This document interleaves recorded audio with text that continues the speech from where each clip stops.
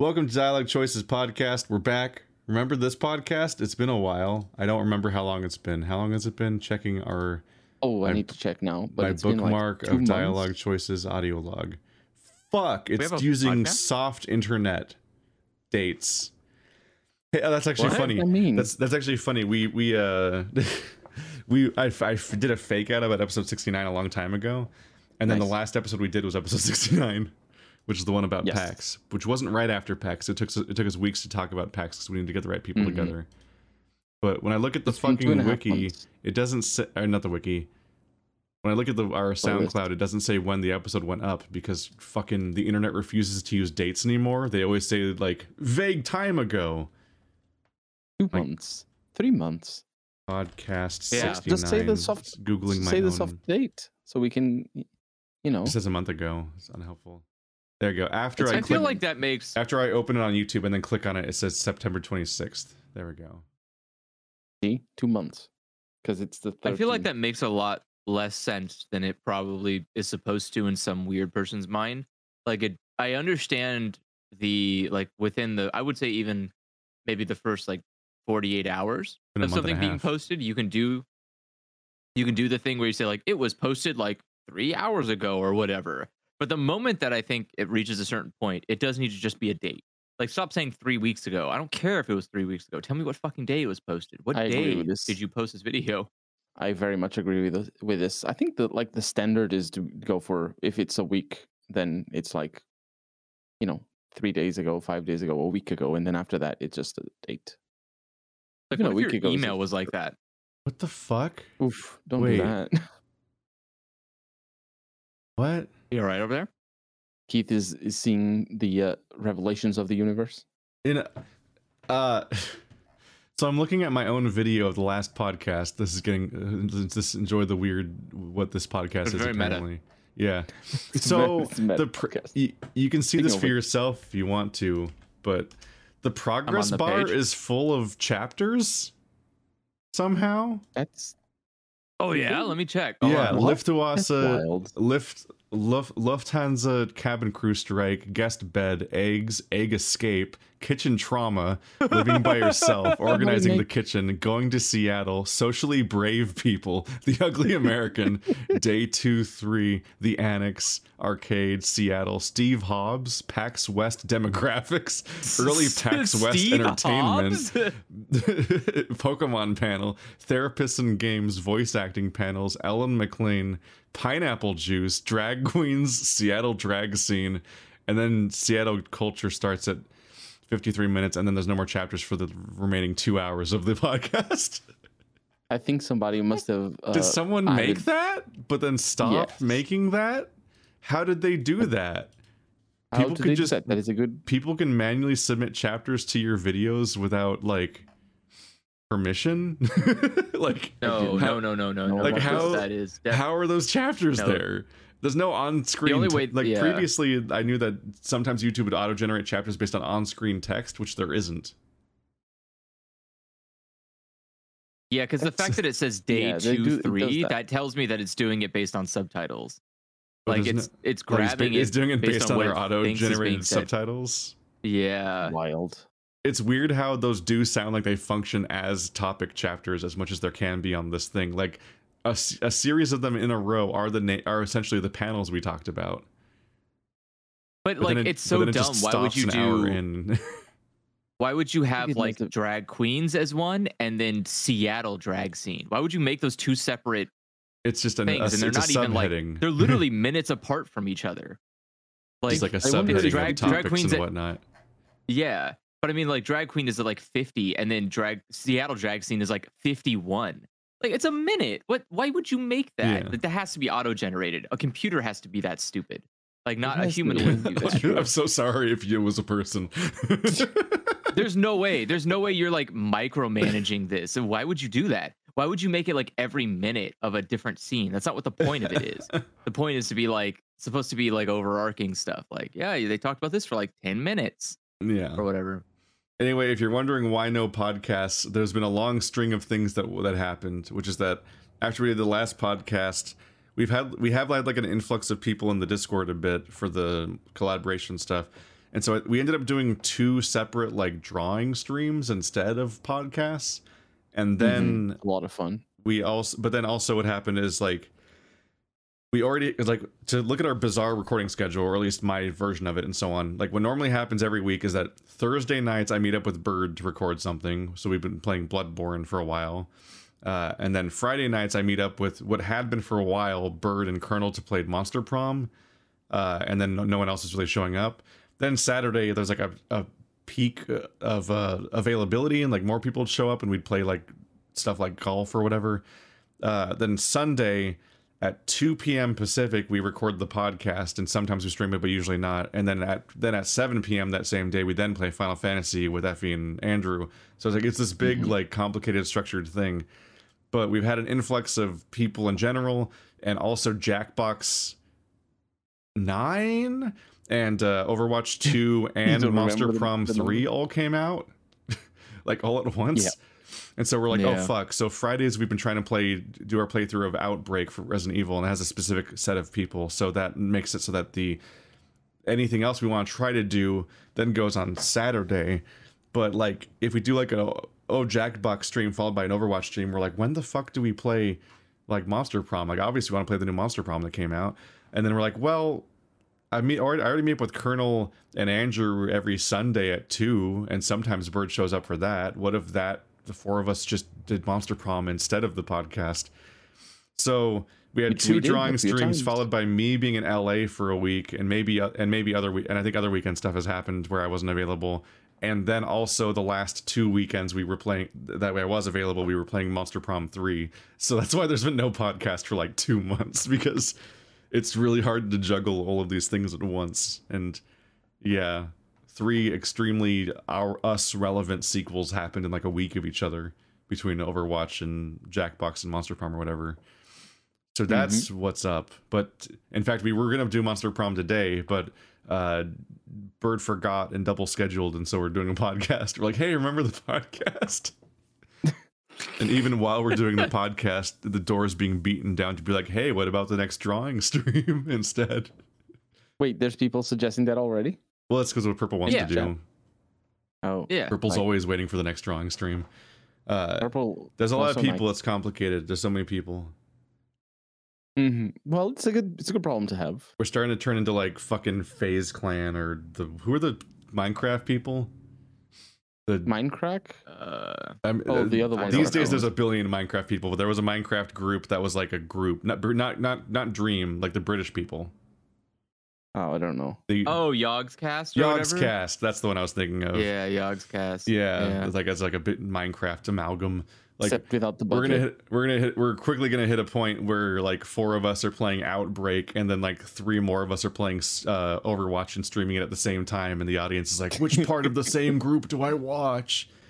Both of them. That's why we have multiple screens. Granted, we're also a strange like grab bag of who actually streams during these and who doesn't, because me, Bird, and That's Andrew true, streams yeah. and no one else does.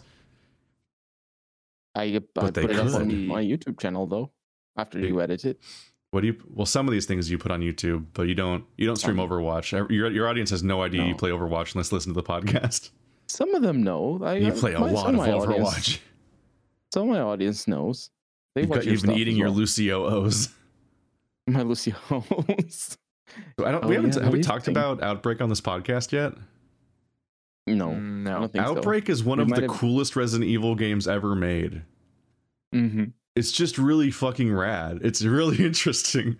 So we've for context, we've been playing Outbreak via the like fan servers that you log into via like a forum, which is really strange, and it's incredible that works at all. And it mostly works. The netcode is not up to snuff, and it's hard to say which parts are because it's an ancient PS2 game and which parts are because that's just like the current reality of the server that it runs on or whatever. I have no idea.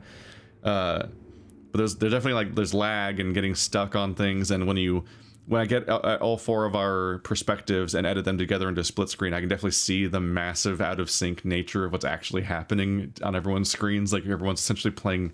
If you're in the same room, you're kind of playing different games sometimes. Where you think you see people who are shooting zombies are in places, but on their screen they're doing it in a different place, or the zombies in a different place, and it's just chaos. That's terrifying. How does it keep? Okay. Well, They to some probably extent, have that's what modern video games are like too. Like how you can turn a corner in a shooter and then still die to someone that shot you, and then on their kill cam they shot you before you turn a corner. Like, all online games are verisimilitudinous at best. Like they are not actually working the way that you think they're working, and it's lies. The trick is because the lag, at least specifically for Resident Evil Outbreak, the lag would probably have been like half a second because it's all, well, probably not DLS, not the dial-up anymore, but all DLS, like 1 megabyte if you're lucky or something like that. Because it's a game from 2004, Yeah, I think, and so it's I imagine well, it was made to Resident Evil games, so it's probably. I mean, if that's the case, I think Japan had fiber back in the early 2000s. Yeah. No way. Are you Yeah, sure? You have to remember how small. You have to remember how incredibly small that country is. Everything is so cram packed together. Fiber is super easy. They just hang it up on the telephone poles and call it done. Like it's super easy to put fiber in Japan. Here, no, it takes you like half of the a US, small yes. nation's budget just to give you fiber in like a city here. The damn place is so big and spread out, and has to be all underground and tear up the road, and just it's awful. What I find interesting I'm really- about the existence of this game is the fact that like Resident Evil had like a really good trilogy, and then it like kind of had this slump in quality where it was making either bad choices or uninspired choices, or it was just repeating itself or getting stale around the time of like Code Veronica and Zero. Like that's the narrative that I've always heard. I haven't played those games yet, partly because they sound like the least good ones to play. And then they had that radical movement of reinventing the series with Resident Evil 4, right? Like they worked so hard to make Resident Evil 4 this big revitalization of the series that they accidentally made Devil May Cry in the process. Like the first Resident Evil 4 became Devil May Cry, and then they tried again at making Resident Evil 4, is what I understand basically happened. That's wild. That is so wild. But while that was happening, after Resident Evil 0, but before Resident Evil 4, both Outbreak games happened. So one of the most interesting things in the series happened in the background and is completely forgotten by so many people, that to the point where people keep like responding to these streams being like, "This, I don't know what game this is. This game exists. A multiplayer old school Resident Evil game exists." I've been anticipating playing this game for an eternity because I saw like old magazine ads about it, but like it was like seeing Phantasy Star Online and be like, "No, you can scream in 27 languages," and I'm like, "Cool, I'll never get to play this game because you need magic devices to do it," and so on, because it's a magical console internet game that was just like an alien concept. So I just knew that they vaguely existed, but didn't understand how they existed. But what's fascinating is that like they handle co-op horror in such an interesting way that makes the entire game feel desperate, despite the fact that it's multiplayer. Like usually the worst thing you can do to horror is make it multiplayer, because of the like there's such a exponential increase in power when you mix players together. Like it's like impossible to make it threatening. This is a game, but like this is old school Resident Evil is the franchise where like I have a highlight that I uploaded. I think it's just called The First Zombie, where I died to the first zombie in Resident Evil 1 like 4 times because I'm just so completely unprepared for how astonishingly difficult it is to kill a zombie in old school Resident Evil games and how like persistent they are. And that completely holds true in Outbreak. So like you're playing as 4 people who are struggling to even find weapons that are effective at all, and all forms of melee combat involve being up close to these nightmare people that will just mow you down. And so it's incredibly desperate, and it's really exciting to just sit there and like struggle and all like be shouting all the things you're discovering and splitting up and trying to figure out the environment and so on. Which leads into like the other cool element, which is that like of the levels we played, each one has like a different structure and like plot and like through line. Like you'd expect that each one would be like when you play like Castlevania Harmony of Dissonance, I think it's called, the multiplayer one. It's just like a bunch of like Castlevania-ish levels, and they all kind of feel like they're themed differently, but they're all like the same premise. but instead this Outbreak riffs on Resident Evil formulas to such an extent that the first level essentially like preemptively invents Left 4 Dead years before it happens. It is. That's a good point. The first level is Left 4 Dead. You all start together, and there's a series, and it's mostly a linear level, but there's like spots where you can barricade and spots where you can get special ammo drops and solve little puzzles. But you are all collectively struggling to stick together and keep and like pick each other up and knock things off of each other and keep each other going while a variety of threats happen. And there's various like, oh, you gotta hold out here for a few minutes and blah blah blah, or barricade this window, while just a wall of zombies is coming at you from the direction you're coming from and chasing after you. Like, it's extremely Left 4 Dead, but it came out in 2003, the same year as the first person Resident Evil, because there was also a light gun game. Like, I think your commentary about making a co-op horror game not be super easy is like bang on point. I never really thought about it like that because, well, I wasn't thinking about it like that. When you're interacting with a game, you just sort of take it as it is. You're not like, what if this was single player? It would be even harder or anything. The thing is, like, even like games like Project Zomboid or Dead by Daylight, or actually Dead by Daylight is not the one. 7 Days to Die, that's the one I'm thinking. In single player, they're super difficult. They're very, very sluggish, and I like those games, but they're very difficult in single player. If you're playing with just another person, two people, you can cover each other's back so much that the game assumes a very different pacing. But what they do with the Outbreak though is that everybody's just constantly being swarmed. Like, playing together doesn't work as nearly as well as you would think, because honestly, there's I don't know, there's not much that players can do to help each other out. I think in what's the name of the game? Outreach? No, Outbreak. That's the one. Yeah. So it's like, yeah, it's not. It's still Resident. It's very much Resident Evil. It's because it's still about like figuring out this puzzle or whatever is going on. I think the puzzles obviously are kind of on the easy side of things compared to the Resident Evil 1 and 2. It's such a struggle to even get from place to place to do the components of the puzzle without dying. Yeah, that is the biggest challenge. And I think I have problems with the difficulty, honestly, because I think easy difficulty is it's difficult, but it's not impossible by any means. It's easy, or it's easier than normal, but normal is just so difficult. Like, if you're gonna play the game on normal, you're just gonna die. That's what's gonna happen. You're never gonna see the end of the mission unless you like try trial and error. I cannot imagine what would be like to play this game without voice chat. That is just, maybe we should try it, like first mission of the second game. Just do it without voice chat, just between ourselves, and see what kind of nightmare we create. That'd be awful. That would be awful, but like for a half an hour, see what happens. No. You can stream your side, Keith. Just don't hear from us. No. Help! Help! Because you can move Please the joystick. help me. That's the one. Oh boy. It's I can't believe that originally you had to play it on PS2 on old internet with zero voice over our voice communications at all, and you just had to like just somehow cooperate with three people where you couldn't share information with each other or tell what's happening, because it has a fixed camera angles and it's these huge environments and so on. Like, we immediately lose track of each other and have to constantly try to communicate where each other are and so on.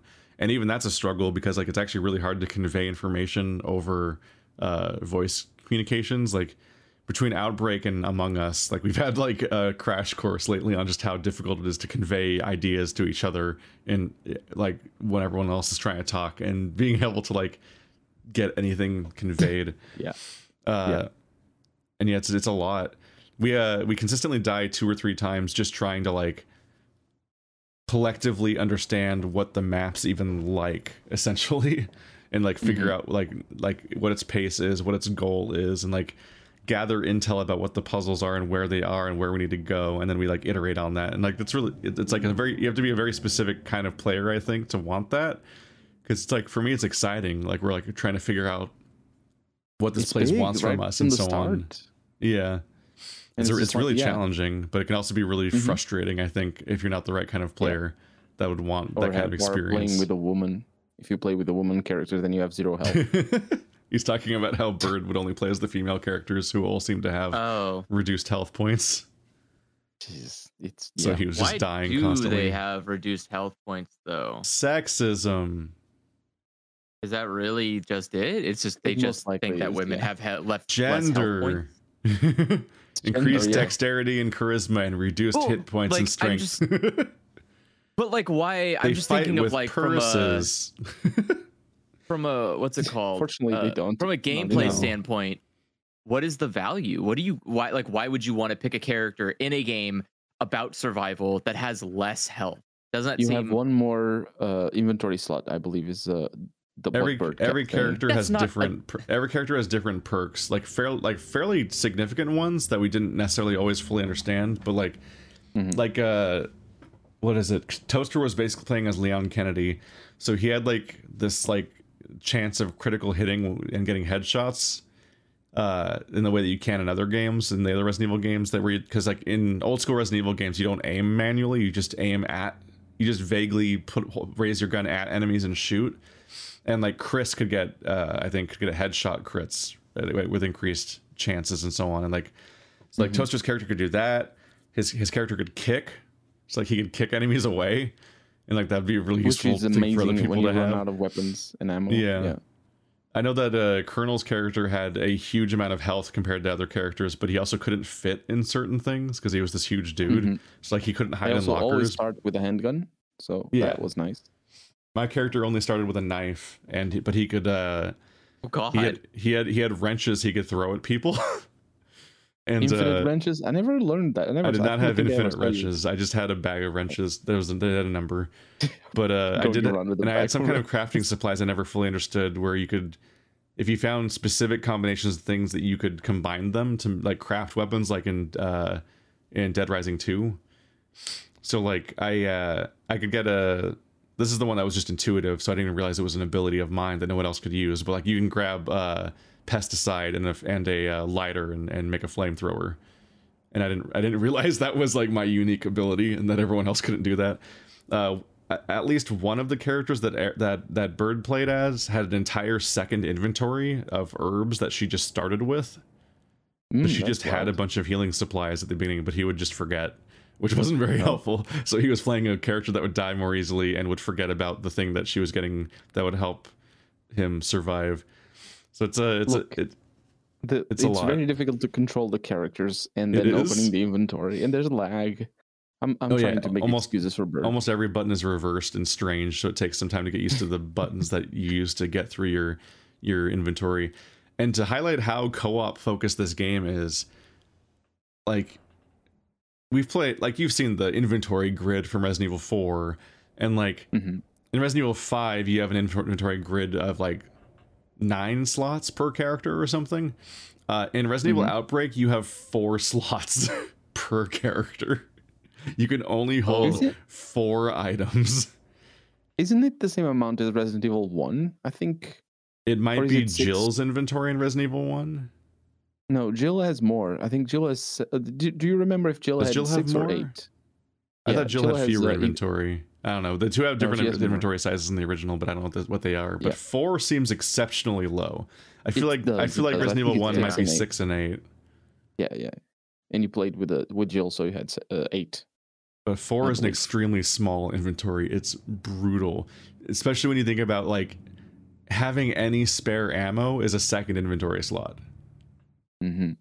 So you have enough space for one weapon, ammo for that weapon, one key item you're probably using to forward the plot, and one healing item. Like beyond that, you just need to leave them for other people or hand them off to people, or like But I just honestly remember felt where that- you left things and come back for them when you need them, because you probably will.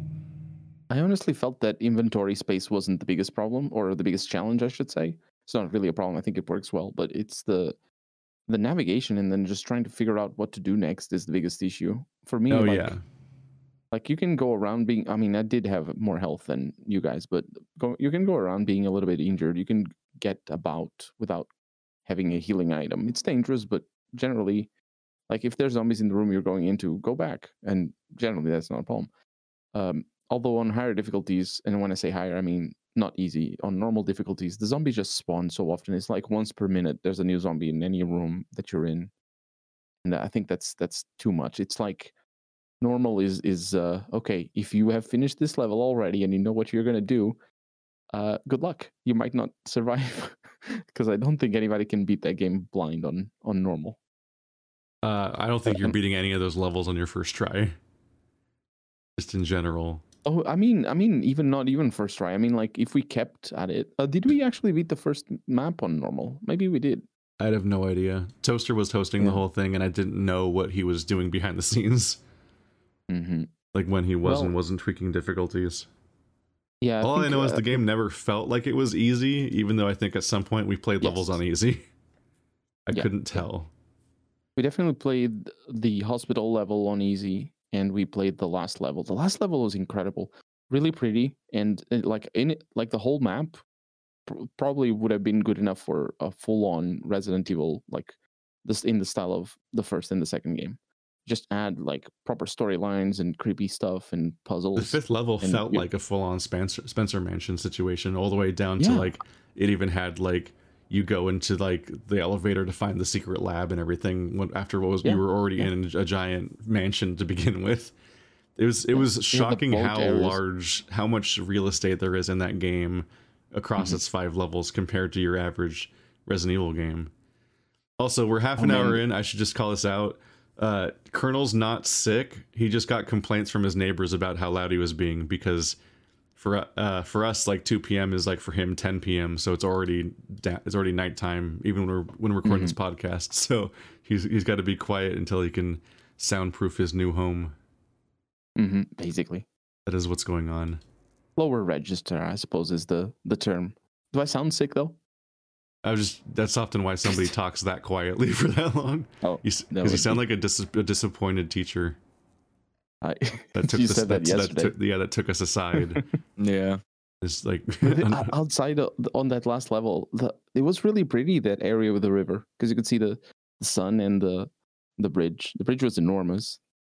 That was really pretty, really, really well done. There was so much game. Also, birds are evil.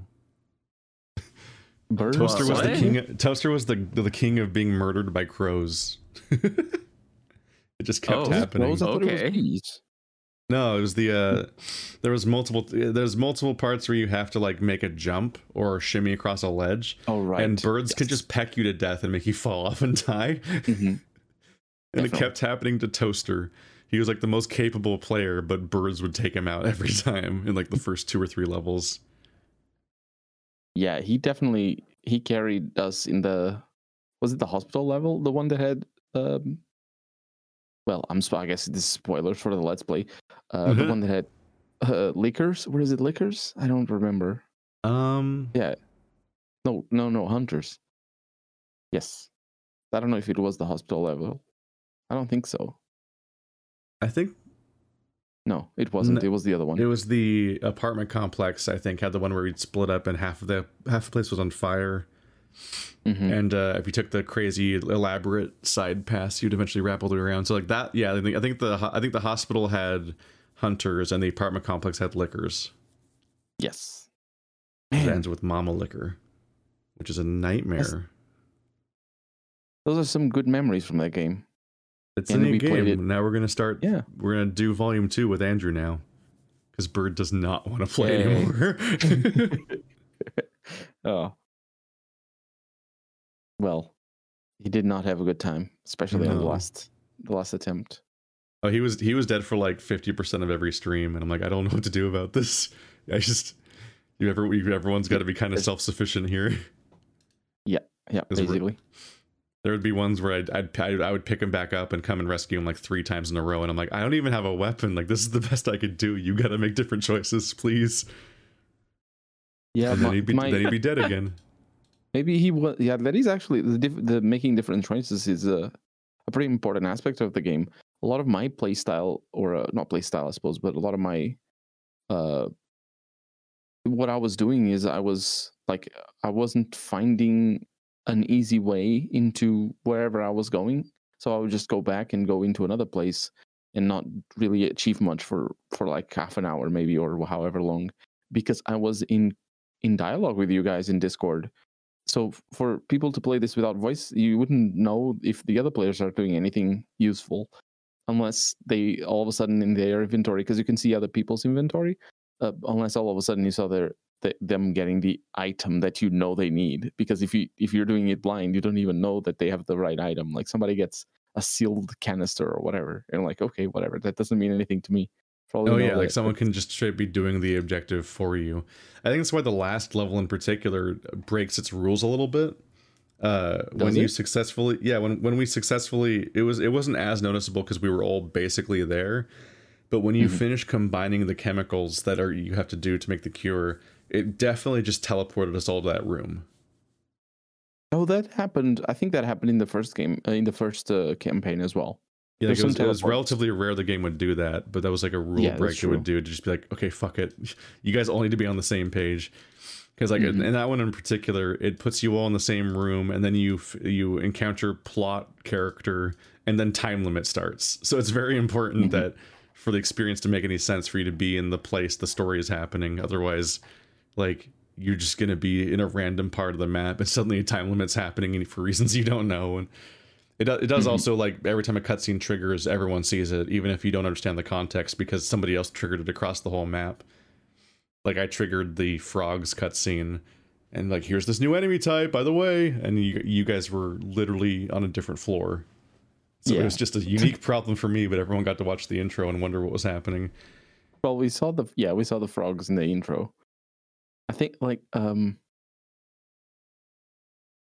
right, I was thinking of then later on we did go to where you were at the time, but you just spent so long in that one place because of the frogs, I believe, that it's just, we were just hanging out elsewhere. Me and Toaster. I didn't find the writing to be good though. In when I say good, I mean not, it's not going to be like an eloquent, amazing writing. Oh, this is the best well-written game ever, or whatever. Obviously, it isn't. It's Resident Evil, but I didn't find or rather, I didn't think that the writing compelled us through the story. As in Resident Evil 1, it does. Like, it's Barry, it's the whole thing. Barry, and like. I think the writing in Resident Evil 1, it absolutely, and in the second and third, but also which 1, 2, and 3, the remakes? Yeah, they're more or less the same, I suppose. Well, they're better in the remakes. The writing is. Yeah, the remake. The remake of 1 had to do a lot, because the original one was completely baffling. Like, it was just, it was. The quality of voice acting and writing was so astonishingly just anyone could get in. That's when you had the original, like, Jill, you're the master of unlocking, and like, you were almost a Jill sandwich. I'm like, who's saying any of this? But it carries you though. It's like the itchy tasty notes and things like that. It like, it incentivizes. Well, they kept you to the move itchy forward. tasty note because that was better than Jill, the master of unlocking. They didn't keep the master of unlocking, I don't think, did they? No, they didn't. No. That's my example of what they changed, because they kept the itchy tasty note. But like I grew up not playing any of the Resident Evil games, but I read the books, because I was like, video game books. These, like, that's what got me into reading. Like, I went from like Goosebumps to Animorphs to the Jedi Apprentice series. That was like the books that take place between episode 1 and 2 of Star Wars, to like novelizations of the Resident Evil franchise. So there's one book based on every Resident Evil from 0 through Code Veronica, and then another book that takes place between each of those that's just made up by the author.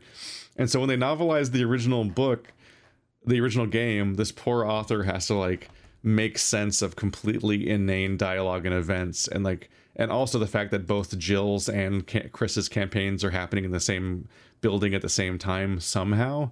So they reinterpret the entire story to be possible with the both of them doing stuff at the same time. So Barry and Claire Claire? Maybe Claire? I don't remember. I'm not sure if it's Claire. It's No, Claire's the second one. It's the one from the third. It's Jill Valentine. Yeah. But well, both no, it's not Jill, because Jill's the main. Yeah, I know Jill and Chris are the main characters, but their side characters are Barry and I think I don't Claire. remember. Maybe no, Claire Redfield is his third game. Yeah, Who's Claire the Redfield is from the second It's game. whoever's from Resident Evil Zero. Well, The protagonist it's of Resident Wesker. The protagonist of Resident Evil There's- Zero is the side character in Chris's campaign in Resident Evil 1. But they had to Mhm. make sense of both those at the same time, but they also had to rewrite dialogue to not be insane. So like Barry would like find lockpicks and be like, "Here, you take this. It's we both know it's better. It's more use in your hands." And like they'd have to like make something, like write something reasonable instead of Jill, the master of unlocking. It's wild. Please. But what I was trying to say is that the writing is part of the reason you move on and explore and continue pushing forward in Resident Evil 1 and 2, or any Resident Evil really, or as a principle anyway. But in Outbreak, the writing didn't contextualize what we were doing. I liked the last story notes of the fourth scenario. Those are good. Those are a nice reward. I like the detail of the scientist being like, if you're gonna make a weapon, just pure damage can't be the only thing. And I'm listening to him and I'm like, is this guy a good guy? Is he saying that you can, need scruples and stuff? And he's just not. Oh, he needs to be beautiful as well. He says, and then just like, oh, so I like that. That was nice. But apart from I that, could remake it's, the world and make it as beautiful as me. yes. But apart from that, it was the writing was completely inconsequential and funny as well, because it's an old Resident Evil game. Of course, it's going to be funny. I think all Resident Evil games are written like that. I don't think it's like an old or new thing. Pretty much all Resident Evil games are written almost comedically in nature. Like the newest Resident Evil was nothing but a comedy. That was like every single avenue you take was just hilarious in its execution. So Toaster is extremely baffled by what's happening right now in the Resident Evil franchise because of the fact that Resident Evil 2 and 3's remakes were so specifically supposed to be like a recanonization of the original games that makes that tries to like bring it in line with other games in like tone and try to make it feel like a realistic possible like universe, which is an absurd goal for Resident Evil because of how just insane the games are. But then fucking between these games, one of the studios that worked on those games made Resident Evil 8, and 8 is completely baffling all the way through. Like it's unhinged and insane. It's like a nightmare. Like how do you sit there with a straight face and play 8 and go like, yeah, I have to take this with like the same brevity as I would like a funeral for a loved one. I don't like nothing about understand. 8 is even like remotely worth taking seriously. Everything is hilarious. It's just like what is happening? You like show up to a town, you're like, oh, I guess it's empty, and then like a comically large amount of werewolves just show up, and you're like, what the fuck? Like, okay. And then not only do you like, well, that was weird, but it like never comes up again. Like it never talks about it. It never discusses it. It just like, yeah, that's just a thing, right? This town just has werewolves. You're like, what? But that's I think they really wanted to do Resident Evil 4 in Resident Evil 8. Keith keeps mentioning that when in his Let's Play of Resident Evil 4, and this is the first time I'm also seeing Resident Evil 4 in a long time. So Resident Evil 4 is like, also a joke. Like everything about it is funny. yeah, Like, but I think Resident Evil 8 was made on purpose like that, like the werewolves being a lot of them, and nobody mentions the fact that there's so many werewolves to the point where the plot has to explain. The plot does end up explaining why there's so many. I was gonna say it's hard to say that nobody mentions it. It's the thing that's happening the whole game. Yeah, but it's the like characters don't react to it. As no one normally. like no one acknowledges that this is a thing that's happening, and like it explains it, like the plot explains why they exist, but no one's like the merchant guy isn't like, man, a lot of wolves out here, huh? So like no one says anything. That is especially as a nod to Resident Evil 4 is that granted I haven't finished 4 yet, but I'm pretty far. In both 4 and 8, there just is a merchant that magically is around and unaffected by the events around them, and also not acknowledging them. Yeah. I guess that's well, but no, he does. He is affected by the progress you make in the world. Like he does acknowledge that you've done things. He does make. Does he? He does like yeah. He makes acknowledgments of stuff that you do. Oh, in 8. Like in if 8 you he does. Yeah. yeah in 8 Before, I yeah don't he think he does. especially like He he does, especially makes actually. knowledge if you go around and you mess with the little like the ball thing that I don't know what you call. I don't know what those games are called where you put the ball in it and you have to like move the thing around to get the ball into a hole. Like each level in Resident Evil 8 had one of those dumb like, oh, here's a ball, put it in, and then you get like an item or whatever. And he makes like he'll acknowledge that you've done that. He like so like he's like the world's changing around him and he's aware of the changes, but he just doesn't say anything. Like he's not like, man, crazy. There's like a 12-foot vampire hanging around, huh? You're just like, what, dude? You're literally in this room with her. Like she's outside the door right now. I have the door open. That is one of the She's looking goofiest in. elements of the entirety of Resident Evil 8 is that like it's just a mechanical moment of the fact that like it happened before with Resident Evil 2 with Mr. X. Like he would chase you through the entire police station, but he wouldn't come into any of the safe rooms. You could just hear him like stomping around outside. And like in Resident Evil 8 there's exactly one safe room in the entire game basically, and it's just at the front of the castle, and it's just like, so you'll be one room away from where you're dealing with with vampire lady people, and you'll just like walk in that room and be like, all right, bye, and like they just stop following you and you hang out with this merchant. You're like, what is this? I don't understand. I went out of my way.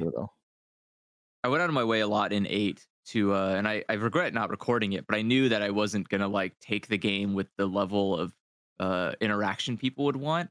But like I could not stop laughing where I like broke the pathing of, I forget her name, the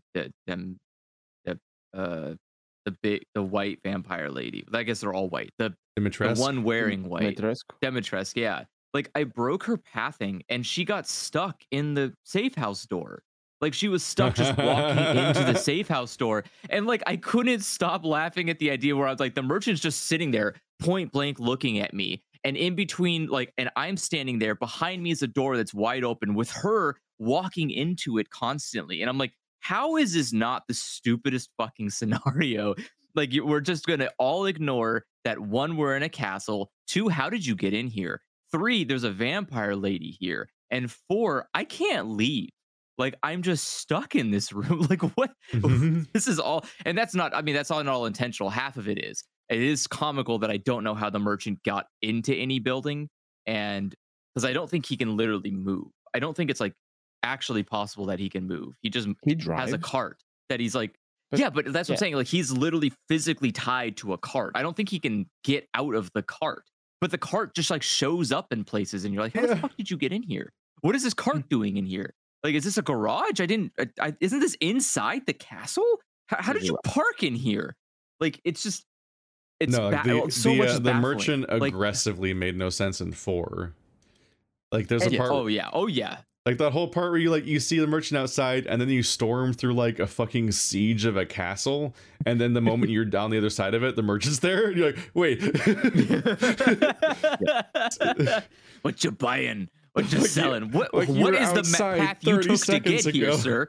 Like, what are your secrets? I need to know. But like, I don't know. 8 also has like the dolls. The entire dollhouse is just a comical experience.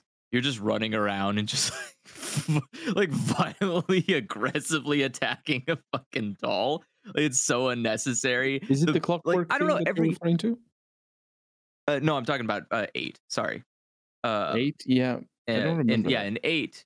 He's talking about the horror level that the entire internet wouldn't stop talking about. Yeah, that's the one that like. The scariest thing that happened all year in video games is the baby. It's just a hallway. I also broke the shortest segment ever. It's 100% of the fact that just like baby looks like that and sounds like that and passes by you like twice in like a semi-scripted stealth section. But at the moment that's over, you're like, this is just a circular hallway. You just go one way towards your objective, and if the baby's there, you go back around, and that's the entire level. And if you're like, oh, it's the scariest thing in gaming, I'm like, play more video games, play more video games, play more video games, guys, please. Like it wasn't bad, it wasn't ineffective, but holy shit. No. Granted, I'm not, that stuff doesn't work. I'm not very good at I don't respond very well to horror that's like comically like grotesque. Like when like the baby thing was just too comical for me to take be scared of. Yeah. Whereas it's like, oh my god, how does this even fucking work? Its mouth is huge. It's like a slug. Like, how does it even? Why? Like, did you build the house around the baby? Did the baby get put into the house? Did it grow in here? I mean, like, yes, it's a baby. Like, but like, no, but I'm saying like, how, you know, did it just come out looking like that? I don't know anything about this universe, but every time I think about Resident Evil, it's like, okay, I'm just gonna assume that that's just how it's always been. Like, just because otherwise the buildup to it is even more confusing. Like the idea that like, yeah, I just grew a giant head baby and I didn't question that. There's at more all. than the head. It just, it's not just a head baby. It has arms. It's like I grew a head. It does baby. it though. It's Yeah, literally no, just it's like got- a head and then like a little worm body, and it's got Whatever- like it kind of flops around at you. It's like ah. But and it you're like, reminded what me are of you doing? Albino Lullaby, where there was like punching bag face people that would slide after you. They just looked like those it's- big body-sized punching bags, and they had a big face plastered across them, and they would just kind of slide after you. And it's like disturbing thing.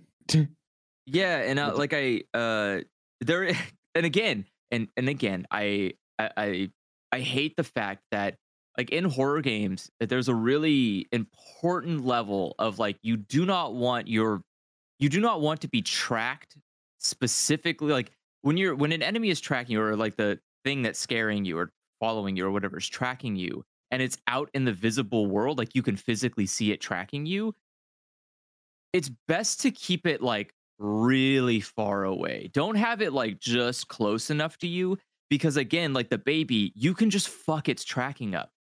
I got the baby stuck inside of the bedroom. It couldn't leave.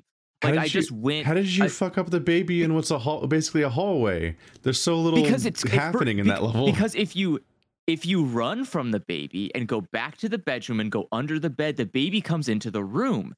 But if you come out. If you come out of the room just at the right way, like the baby's turning to go, because so you go under the bed, the baby will turn away and just be like, all right, he's gone, I guess. But if you come out right as the baby turns, it goes like, ah, and then it gets like stuck in between the bed. And so it just can't turn around. It's like, ah, it's just like yelling at you as you're just standing there looking at it. And you're just like, all right, well, fuck you and goodbye, baby. And you just kind of walk off, and it's just sitting there stuck in a bed like, it's like, why would you let me do this?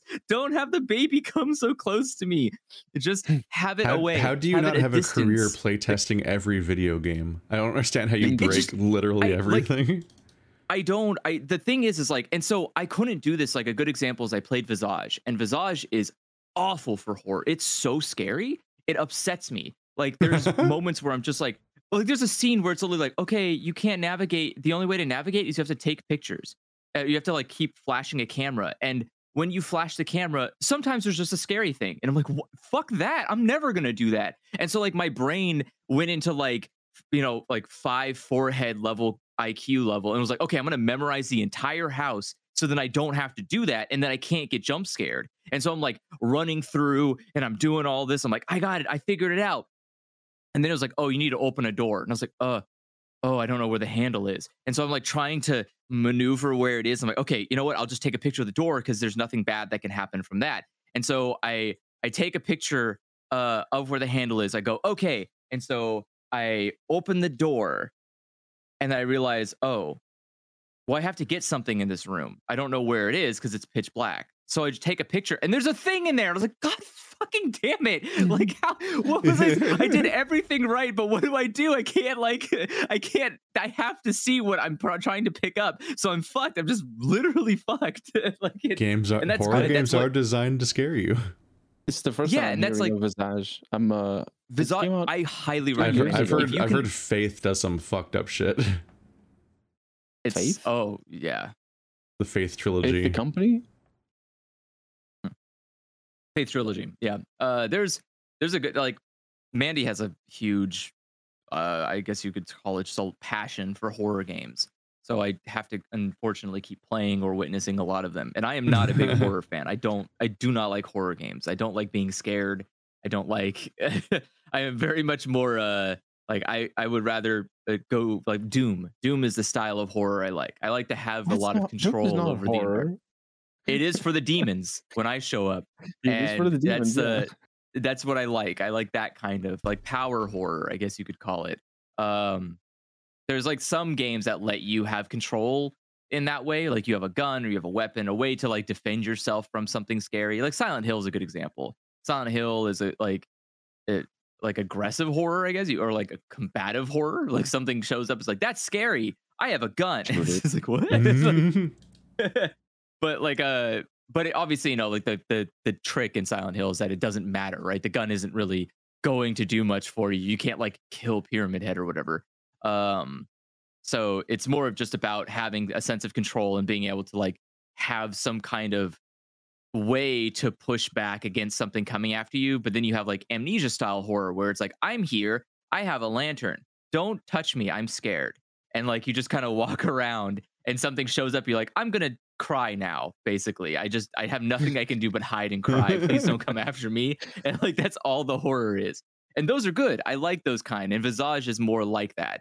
Visage is much more like, I'm gonna walk down this hallway, and you go down the hallway and someone's like, hi, I'm gonna turn around now. And like you just like, I'm not gonna go down that hallway. There's a person at the end of that hallway, and either they're gonna disappear when I get there or they're gonna come after me. And both options are not good for me. So no thank you.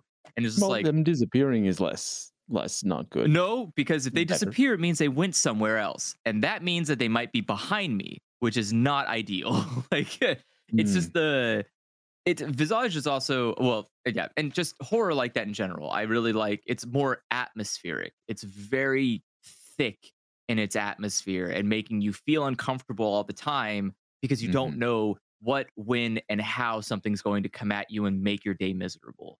And that's what's really good about horror. But stuff like in like Resident Evil, you know, there are times where you can be startled, like you turn a corner and you're like, oh no, that's the big vampire lady. But it's not, I don't know. It's not like there's not this like feeling of dread and desperation every time you're walking through hallways. Like in Resident Evil, I wasn't going like, oh man, I don't want to go down that hallway. It might be scary. It's just like, oh, okay, it's fine. And then something comes, it's like, oh, I got to turn around. And you're just kind of like running around or whatever. But like Visage would be literal. Like I would open a door halfway and be like, okay, can I see? Can I like, what's in there? What's in there? Like, is there something in there? Can I like, I'm trying to like hold the door handle to see if I can slam the door really quickly just in case something's in there. Like that's good horror that makes you like not want to progress, but you're doing it anyway.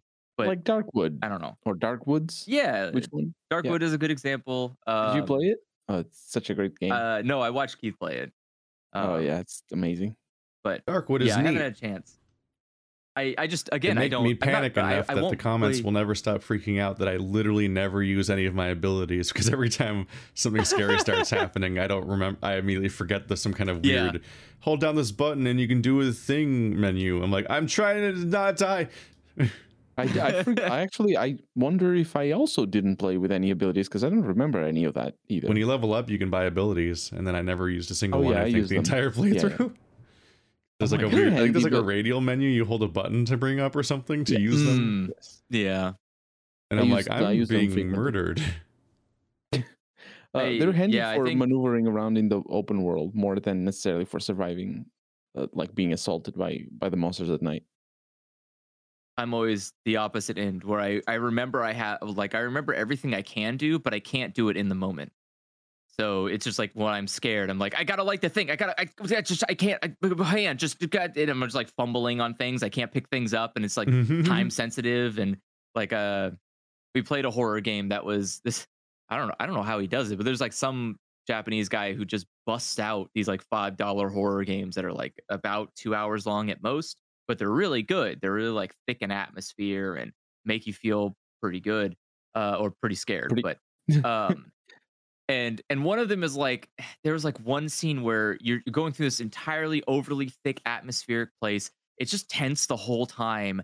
And finally you get to a point where it's like, okay, now there's something coming after you. And you're like, oh fuck. And you start like the goal is like you need to go and set all these clocks to 3 a.m. And you're like, fuck, there are clocks in this house? And so you're like running around trying to find clocks and like setting them while something's just running at you. It's just like constantly following, and you're like, and so I'm just trying to fumble with like, is this a big hand, a small hand? Fuck, I move it to the side, just, and then like you can hear the footsteps like go go go go go. And you're like, that kind of stuff I'm bad at. I'm not really good at using ability. I know what to do, but I'm not good at doing it when I'm scared. Whereas yeah, like, so I like games that that require you to do stuff while you're scared, because those are always good tests. They're good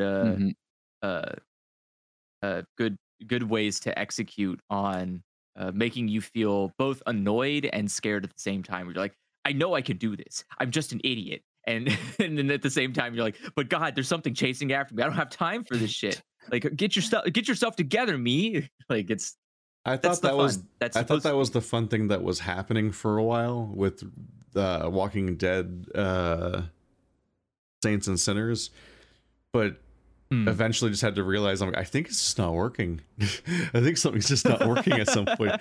Like, it's like for a few minutes it's funny that like, oh no, I'm dropping I'm literally dropping items and weapons that I need, and I can't quite, like, because it's VR, I can't quite get my like attacks to land, and there's like a finesse to it of being able to like correctly like cave in a zombie's head or whatever. But after like 2 hours you're like, okay, what the fuck? Like at some point you're like, there's something that I'm doing wrong, or something's not calibrated right, or this game's not conveying its rules correctly, because like I literally cannot fight anything. And it's like, it goes beyond the Resident Evil 1 struggle of like, how do you, wow, I'm really surprised by how tough this one zombie is, to like, oh, I literally cannot fight a single zombie in a game where every time you look up a video of this game, it's people fighting waves of zombies. And I'm like, that means it's unplayable. Like I somehow I got to essentially experience like an accessibility problem, in that like I just found myself utterly incapable of playing a game and not knowing why, and just being like, I guess I can't play this game, goodbye forever. Which is a thing that happens here and there with all like subjective controls. Like conceptually they're really cool, adding subjectivity and crazy amounts of error to control schemes via VR or motion controls and so on. It has the possibility of like letting you actually struggle in real life, which is, and like it's really cool in Half-Life Alyx where it's working really well, and you're like just struggling with the reality of how hard it is to actually shoot a head crab in the dark with a gun you have to aim yourself via an iron sight and everything. Like it's the coolest thing in the world. It is so fucking hard. Especially like in my brain, I keep going like, yeah, I can shoot the center of that when it jumps. And then as soon as it jumps at me, I'm like, yeah, I made a terrible mistake. Like, yeah, it jumps and then you jump out of your skin. It's terrifying. I just do a really sidestep and I end up like, yeah. It's great. It was just the worst. The funniest thing is that I went to Half-Life Alyx because I think Patreon voted for it or something, and like when I went into it, I started off being like, oh yeah, it's gonna be like Half-Life but in VR, and I didn't process what that meant for the entire first level. I was just like, oh, cool robots fighting Combine, blah blah blah. And then I got to the second level where you see headcrab zombies dead everywhere, and you're like, oh right, Half-Life 2 is a horror game for like half of its runtime. Like the fucking Ravencraft or whatever the fuck, and Ravenholm. Ravenholm and the spider head crab zombies, and you're like, oh right, fucking Half-Life 2 was the first video game to give me nightmares as a kid. Like I had the barnacles. I was terrified of the barnacles being a thing that could just happen in real life. Yeah, like I hated that entire concept so much. And by as a kid, I mean a teenager. I was a teenager when I played that game because it came out in 2004. They are so fun, and I probably played it in 2007. Oh my god. I love them in Half-Life Alyx. They're like hilarious. I just like throw shit at them all the time. We're like, here's like a giant tub, and they're like, it's too heavy. It's so fun. Yeah, that game worked so well in so many ways, and unfortunately, Walking Dead was just impossible to play. Like it just did not make the same choices that it needed to, or something. I don't know. Walking Dead wasn't Half-Life made by Alyx the same kind of is studio though. It was like it's clearly an indie style No, I development, know it's right? not made by the same people. Yeah, Oh, yeah. I know, Just but like I'm it's just not 'cause comparing. I'm just Half-Life comparing the Alyx is results of playing different VR games with these like what I call subjective controls, because it's this like difference where you have to like make gestures and the game has to interpret what you mean, and you just hope you're on the same page Mhm. versus like pressing Yeah. X.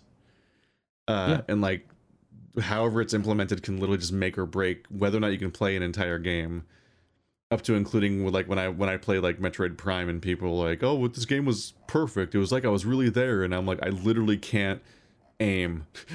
Like, just people have massively different experiences from person to person, and it's just rough because you're essentially playing different games based on how well that control scheme both clicks for you and also just mechanically works for the game itself, like whether or not it's working correctly, or this or that's calibrated Something- correctly, or if your room's lit correctly, or who knows, are there too many reflective surfaces in your room, like what's causing it?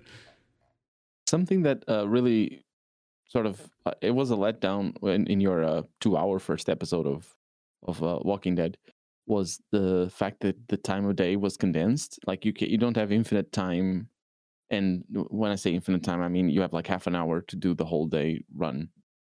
And I think that for a VR game, that's not necessarily a thing that you want. Especially, well, you might be. Are you able to pause the game just to take a break if you need to? I'm sure you can. Yeah, okay. But still, Yeah. it's just, I there's so much looking around and enjoying the environment that you can do in a VR game that it's just I don't like condensed time. Make the challenge be something else, not people be fast about doing stuff. It's an interesting stressor of sorts, in a sort of like Dead Rising or Pathologic or like other games, like that, like having time and having the world itself be hostile a bit and like affect your decision making is interesting on some level. But in this case, it is like this, like it kind of encourages this like Fallout 4 style, very slow and like investigate the entire environment and look for items and scavenge everywhere, while also having to like figure out what you can carry, and gotta like, deal with tactile stuff, and you're carefully trying to stealth everywhere because every single zombie that comes after you is a problem, and people can just shoot you if they see you. So like it kind of felt like the timeline was just going too fast. It felt like it made sense that there was a day-night cycle, and that when the sun goes down, it gets into that danger territory where you're just totally fucked at nighttime because of how much stuff can be coming at you at that point, and so you have to retreat. Like, that's an interesting mechanic, but it felt like the days came and went so fast that you could barely get anything done while you're trying to learn the game, which might be amplified by how I couldn't make any basic actions work the entire playthrough. But also, like, I quickly got into the problem that happens with a lot of horror games, or games that like want you to feel in danger, but then if you actually do start dying, you start to really face the consequences of death, and whether or not they're interesting, or whether that the game makes any sense at that point. And like, for a while there, the game felt really baffling, because when you would die, you would just respawn and restart the level, but your loot is now just on the floor somewhere, and you can just run over and get it again. So it's almost like nothing happened. But then what happened is, I eventually hit a point.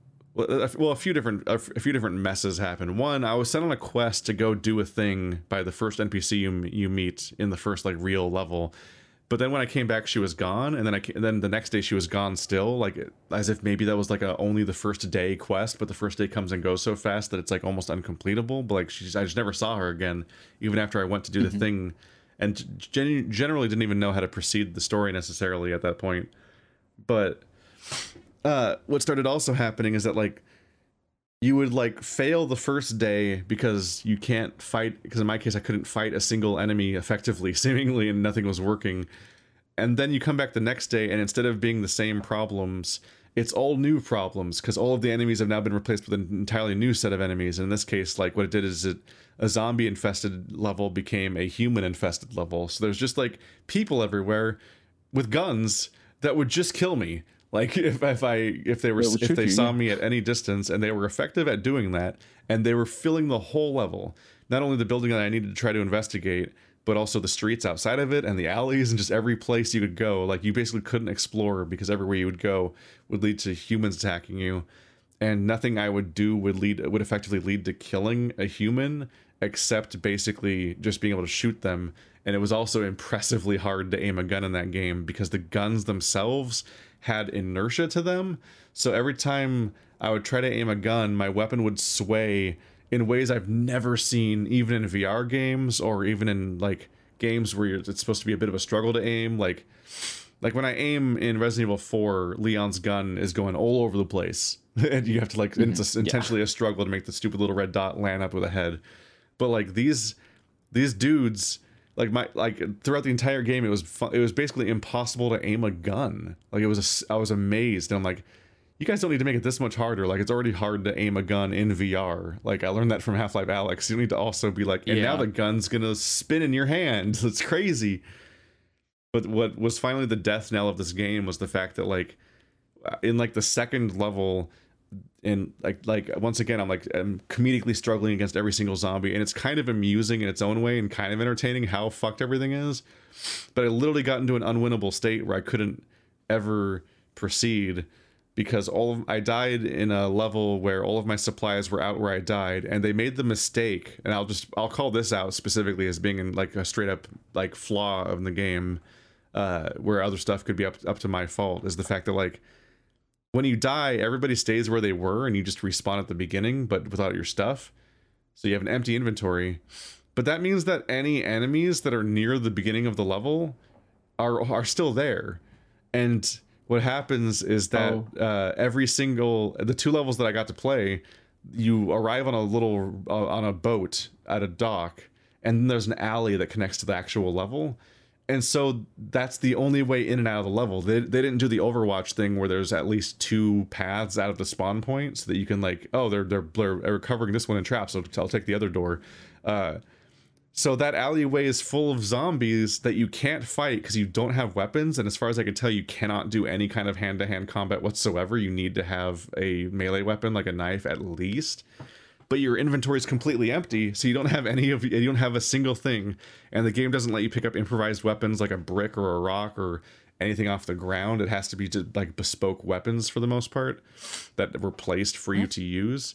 And so like there's a zombie that you can't fight, and they like fucking like practically magnetize you onto you and grab you and will just kill you relatively quickly. And at the moment you take damage, you're moving slow. If you try to run for more than like 3 seconds, you are like and like easy to catch because you're out of stamina and you're moving slow. Like you just straight up cannot juke these zombies like you would in a Resident Evil game. So they just effectively fully block you from playing the game anymore. And every time you respawn and try to get past them again, the zombie that kills you aggroes onto you and therefore gets even deeper into the hallway and closer to the spawn point, and also attracts more zombies that are further filling the only hallway and further blockading you from being able to play the game. And it just becomes like, oh, I get it.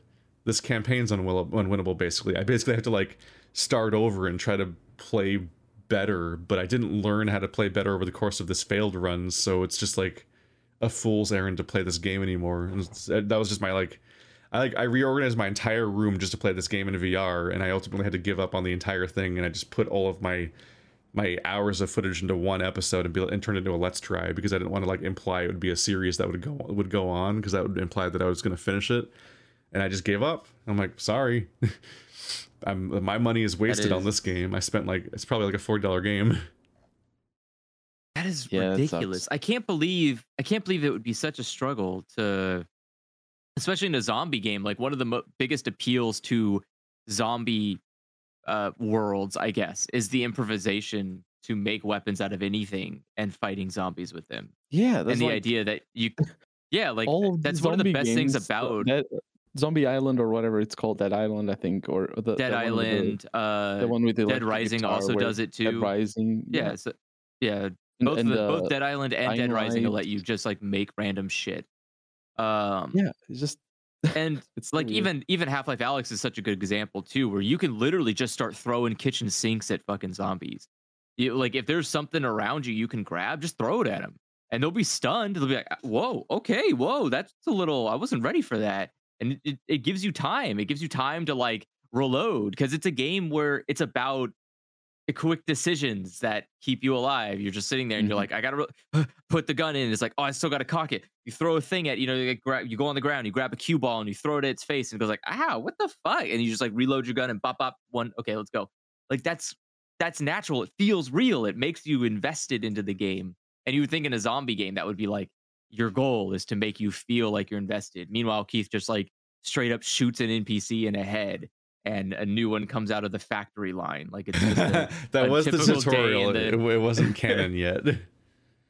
That doesn't make it better. The fact that in the tutorial you can shoot and kill an NPC and a new one just takes its place is like not a good sign. I will not label this as a flaw. I thought that was fucking hysterical. That was really funny that you could shoot the NPC at the in the tutorial and then another guy just walks out and does the tutorial for you afterwards. I was not a different person as well. It was really funny. I like that it was a different person. It wasn't just a copy. It was just somebody else. Yeah, it wasn't even a carbon copy. It's just like some random, like right off the bat, another one shows up. Mm-hmm. No, that was incredible. I was super on board with the game for like the first hour, but eventually I was realizing like this is not going to improve. Like I'm not going to become capable of fighting any of these enemies. Like it's just going to continue to be like this is not like the game being quirky and challenging in a weird Resident Evil 1 or Pathologic sort of way. It's like, oh, this game's unplayable.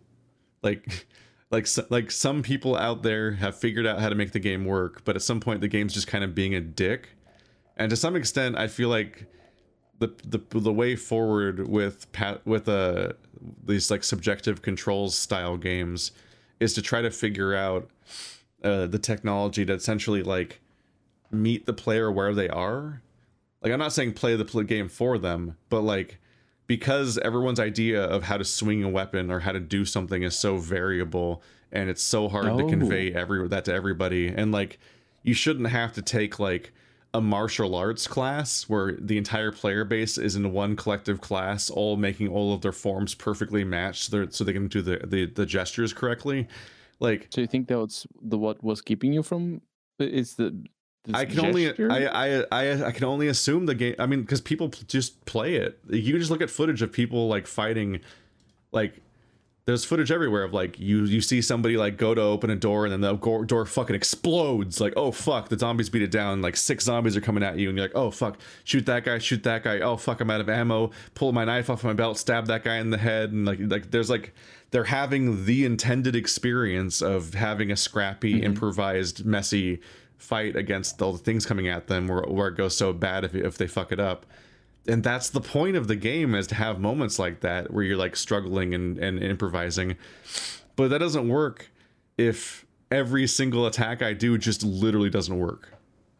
Like I'm just doing it wrong somehow, but I tried to do it for literally hours and it never worked. Like at some point the game just needs to like meet me halfway, because like at some point it's literally easier to fight a real zombie than to play the video game of trying to pretend to fight a zombie, which is like a jokey thing people say about like, it's easier to play through the fire and flames on a real guitar than in a Guitar Hero or whatever with the insane button mapping and whatever the fuck. Which is true. I can but like in this case, you're not even pressing 5 frets in a strum bar. You're shaking a weird wand controller in your hand in this overhead motion, and like I tried so hard to play that game that I was in pain for the next 4 days. Like I had so much muscle soreness and like I had like strained things and like, because you just keep trying again. You're like, do I need to swing faster, slower, like wider, like a big, stronger sweep? Like what am I doing wrong in my swing? And the game does not in any way coach you on your swings to let you know where you're going wrong. And nor does it like have any kind of like adaptive difficulty that tries to like interpret your gestures and learn from them and then be like, okay, that's what he thinks an overhead swing is. Like whether I'm doing it wrong, or my room is doing it wrong, or the technology is doing it wrong, or the software is interacting with my version of VR wrong. Like you don't know what's wrong. It's so frustrating to just be stuck and the game not even try to help you. Does the game have an overhead swing? Yeah, you're using axes. Yeah, but the overhead swing is not a real move. It's not like that's not They realistic. give you a two-hand. That's the go-to thing in Walking Dead is you'd get like a fireman's axe or whatever, wood cutting axe, and you swing it overhead to like cleave the zombie's head in half. Yeah, but that And it, works like, in cinema. sticks. It doesn't work in real life. This is like an cinema. acrobatic. Well, this This is isn't cinema. real- Yeah, this it's just isn't real interactive life. cinema. No, but the video game. Because the boy, problem did is I the try VR. swinging the axe from side to side. That definitely In real doesn't life, work. though. You absolutely have to hit them on the cranium in order to do anything, but that would also basically never work. But I definitely never Yeah, got that like a was weird. decapitation or side of the head thing. You'd think To me, any it's surprised you solid couldn't swing at decapitate. the head would more or less work, but nothing seemed to work. me just looked like the zombies had too much health. But I think No, because It that just- was what you were mostly seeing was attacks not landing.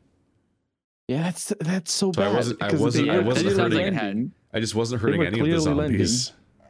The weapon was hitting the zombies. It just wasn't registering as an attack, which is Yeah, it's flawless. just bad hit detection, which is fine. I mean, it's No, it's it an was indie hitting game the or zombies. whatever. The Yeah, weapon would it's- bounce off of the zombies. It's not. It just wasn't. I don't think it counts as bad hit detection because it was clearly hitting the enemies and bouncing off of them. Like it was hitting them correctly. It's Yeah. more like I've sent you guys the clip of like the moment that I'll probably upload this as a highlight later or something. Just my desperation of how I couldn't accomplish a single fucking thing in this game. I uploaded this just to show Toaster out of indignance during the day that I fucking was doing this game. And I was just like, I can't believe this is happening to me. At some point, I was just so, I just couldn't accept it. And to my credit, the clip I'm talking about, where I'm completely helpless against a horde of zombies in the first level, happens like an hour in, and I played for like 2.5 hours. I gave it so much of a shot. I just kept going. Yes. But no, it's like it's absolutely not the hitboxes of the enemies. It's however they interpret the swing. That's why I call it subjective controls and stuff. It's just like you hold a weird VR object that's not real, and you hold it with your two wand hand devices, and two devices are shooting lasers around your room and detecting your gestures. And somewhere in this process, it's all supposed to collectively come together into like simulating an axe swing somehow, which is this axe that doesn't exist against a zombie that doesn't exist in a room that doesn't exist. And like, if it doesn't come together, you're just so fucked. You're just so completely fucked, because there's all these moments where I swing down on people and it doesn't, like, there's some kind of background, like, No, that Like- is just bad hit detection. It's not The- registering that you're hitting them in the head. There's Like some- it registers there's you some- hit them, but well, like I think you're- it you're knows not- where yeah. I'm swinging it. I think it does. That's what I'm trying to say is I think there's some kind of background power meter, like Mm-hmm. it's measuring how, like, whether you or gotta not the charge thing, it. well, like I'm trying to, it's the difference between moving and attacking, you know, like you pick up a thing Yeah. and you move it around versus you swing it as an attack. It's like wrecking ball in Overwatch. You can move Yeah. around, and then there's the fireball mode where this is an attack now. Like every time you move an object, it has to decide whether you're just moving something or if you're doing an attack. And so like it just, whatever I'm doing, even though I tried for hours, it just, these attacks were not attacks. Like when I would swing a weapon to attack with it, it would just never register it as me doing an attack with the weapon. And I was like hurting It also myself seems trying like to it's play just- the game. Yeah, it just also seems like it's struggling to register your movements. Like your character's constantly unable to just hold on to its weapon. Like what? Why is this happening? Why? It's Yeah, the like, what weapon is this? inertia that Like Pete as was I'm talking watching about. this, but like you're swinging, you're like literally swinging at them. You're like swinging at them, and the game just like moves them to the side as if they're like, oh no, So, just yeah. like no, you push them, right? And it's like, That's no, why I was saying what do that you it mean looks you like they push have them? too much Even if health. you, but that's the thing is like, even if they had health, they should still be like staggered or hurt in any way. Like, I don't know. Okay, so say you didn't hit him in the head, it doesn't kill him instantly, but you swung a fucking axe at him. Like, can you show damage? Can you like maybe make their arm not like fall off or something? It's just like the fact that there's no visual except for like you somehow push them like you hit them with an inflatable hammer. Like you're just like boop, out of the way, boop, out of the way, and they just like literally just straight up slide as if their feet are on butter, just like "Wah," to the left. It You're do. like, It's weird. what is this? Like, how do you how would that be rewarding for a player at all? Even if you were like pushing them out of the way in theory, it still like looks so dumb. No, I to- think to I'm do- I like, think I I'm don't- I right don't that know. it's just straight up not correctly diagnosing my gestures as attacks. Yeah. And so like that's what's How- going wrong. How does I any don't know. movement not count as attack? That's so weird, though. This like, is why would the- you do that? This is the problem we've been facing since like when I played Metroid Prime or on Wii or any other like game with motion controls. It's like you in the game can just disagree on what you're doing and not know how to resolve that problem because it's not a person and you can't talk to it.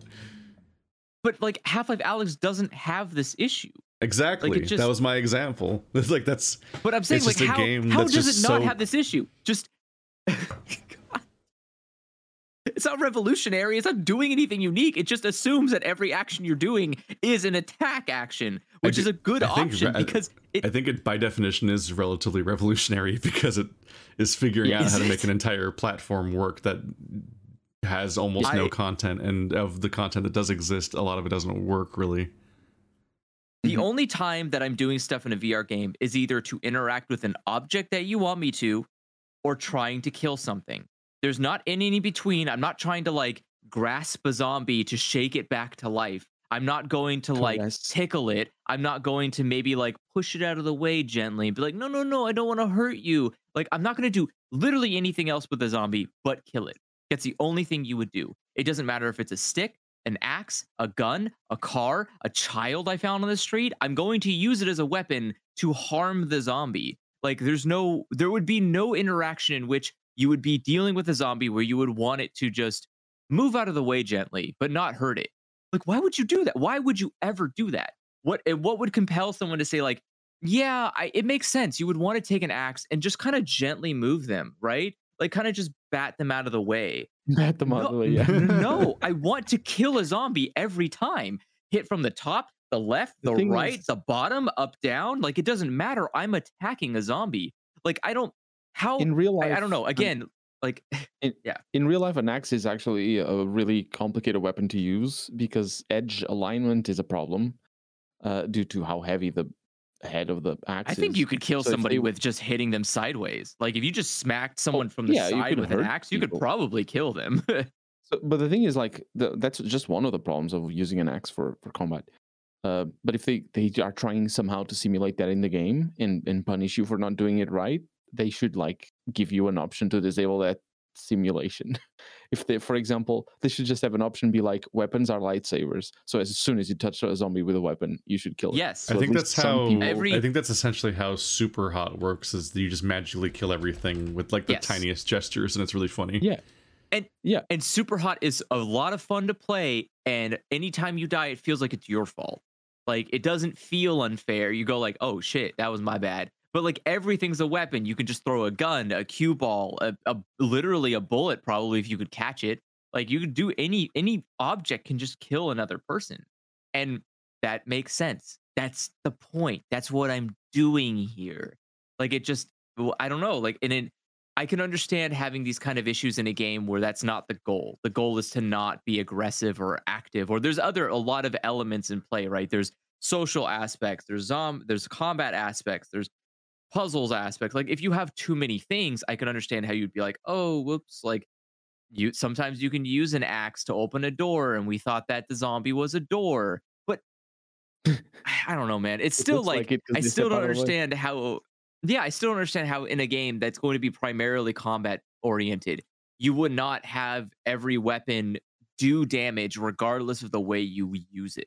Like, it doesn't matter if you shoot a zombie in the chest, it should still like stagger them, send them backwards a bit, maybe make them go like, like, I don't know, like, you shot a zombie and it just kept walking at you as if like nothing had happened. And it's like, I don't really think No, that like I think there would the still in be the momentum video- in a zombie. in Like, the a video zombie that would you- feel the momentum of a bullet hitting them. Like, they're not just going to keep walking at you. I don't know. It's just, in the video that again, Keith, showed here, it seems like he missed.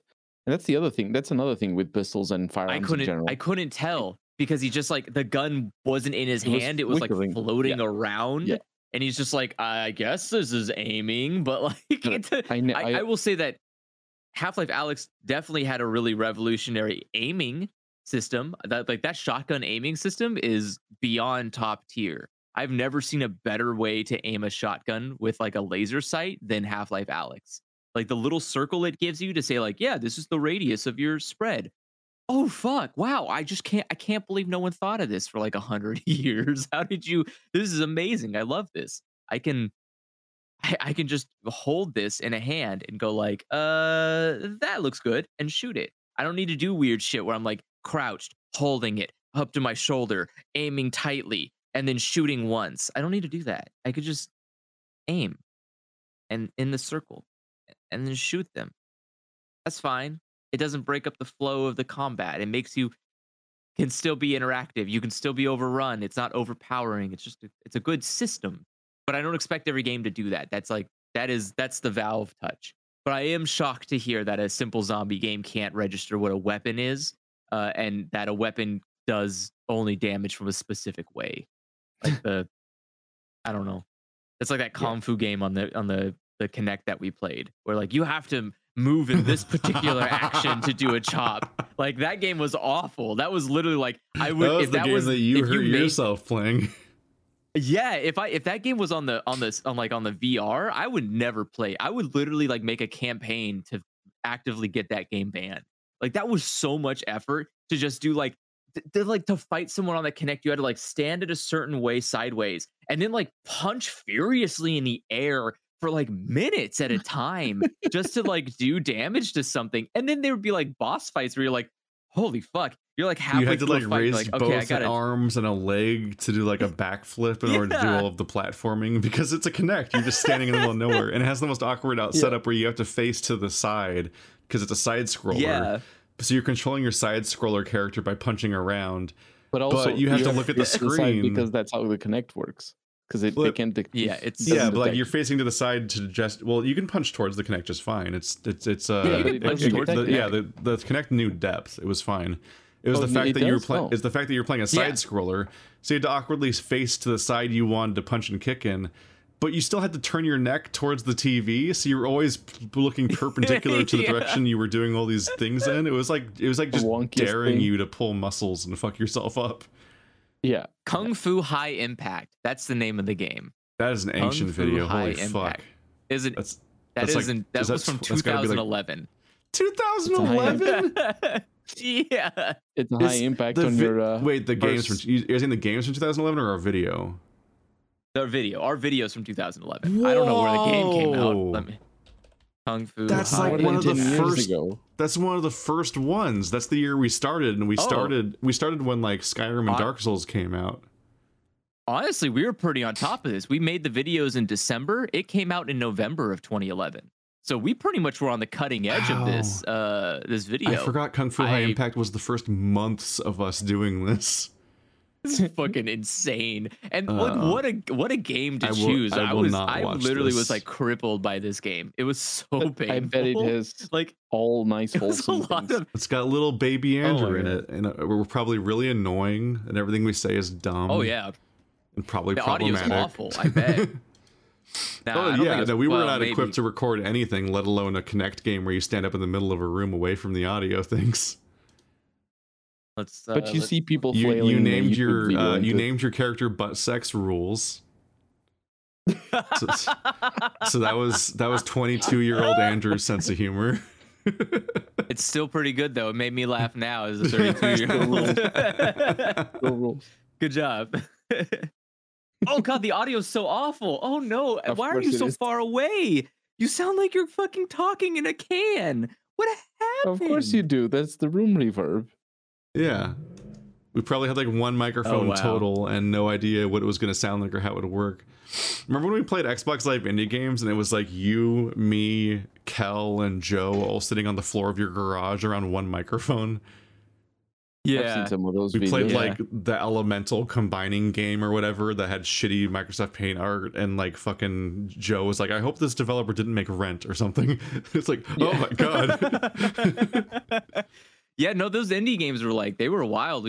That was a little bit better though. We did have I think like a mic stand for that. So we did have a way Wow. to properly hold up the microphone The second while worst we way of holding up a mic stand. well, it's like trust me, it was better than the alternative, which was we were using and when we first started this, I had got a mixer from Radio Shack and then used the left and right inputs into a 3.5 millimeter into my mic input, and then I Mhm. had a dynamic mic plugged into that, and that was just like what me and Keith both used, and then we put that in front of each other, and then talked into that, and like it was. I think it was mono. So some of our old videos were just only come out of one headphone, and it was just Which it is was not a recording awful. It was like problem. That's an editing problem. well, yeah, but it was just like but it still was like it was a really janky setup.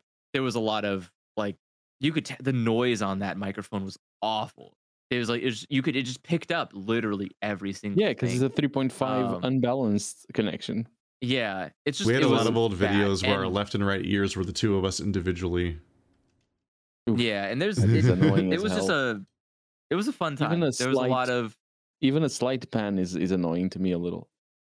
Let alone it's impressive to full- think about full in the like if you start out now, you probably have a lot better chance of making moderately okay quality videos compared to the shit that we made. Like Mhm. our Oh, yeah. videos were at like absolute quality dog shit because there just wasn't really anything around for that. So there wasn't like any kind of good guides or tutorials or even software to make this easy. Like OBS didn't exist yet. We just had to record this. Use Bandicam like, or ju- or something. Yeah, Trap. I think we had like some kind of capture card, and then we just captured the audio through Audacity, and then the video through a capture card software, and then just synced it up later by like up down down on the menu or whatever. It was like the Yeah. worst. I don't know it. Anyways, this audio sounds like shit. 9,000 people have watched these videos. I'm fucking so sorry. Please don't stop doing that. And They might have this not looks watched it. They like- might have opened it and then closed it. I hope so. And they this is awful. Like looking at these pictures of myself, what was I thinking? Like, why did I look like this? I should have. I went outside like How come this. no People one- saw me. How come no one? Yeah, like how come no one told me I looked awful? And And I was 22. I just- looked even worse than I do now. So I can understand the feeling. Well, he likes I you had when a- you're 23. It's I just had such a a- weird. I had like a homemade mullet. It wasn't really what? a mullet. Wait, aren't all mullets homemade? How do Oh, you? is how that do you is that how not have mullets a- are? Oh, I didn't know. I thought it was like you went to the barber to get a mullet. No, you just don't go to the barber and cut your hair Oh, like there it like is. normal. Okay, I had Well, a I guess so. It depends. There's a southern mullet, which is you have to go to the barber, have the top of your hair cut short, and then leave it long in the back. And then you could have Oh my like God. I guess you could call it a natural mullet, which is just you let your hair grow really long, and it can Mhm. be long on the top if you want it to be, but it doesn't really matter. No one's gonna police you about it. Most That's people not have a mullet, sir. That is a it trilby. is. It's I don't know.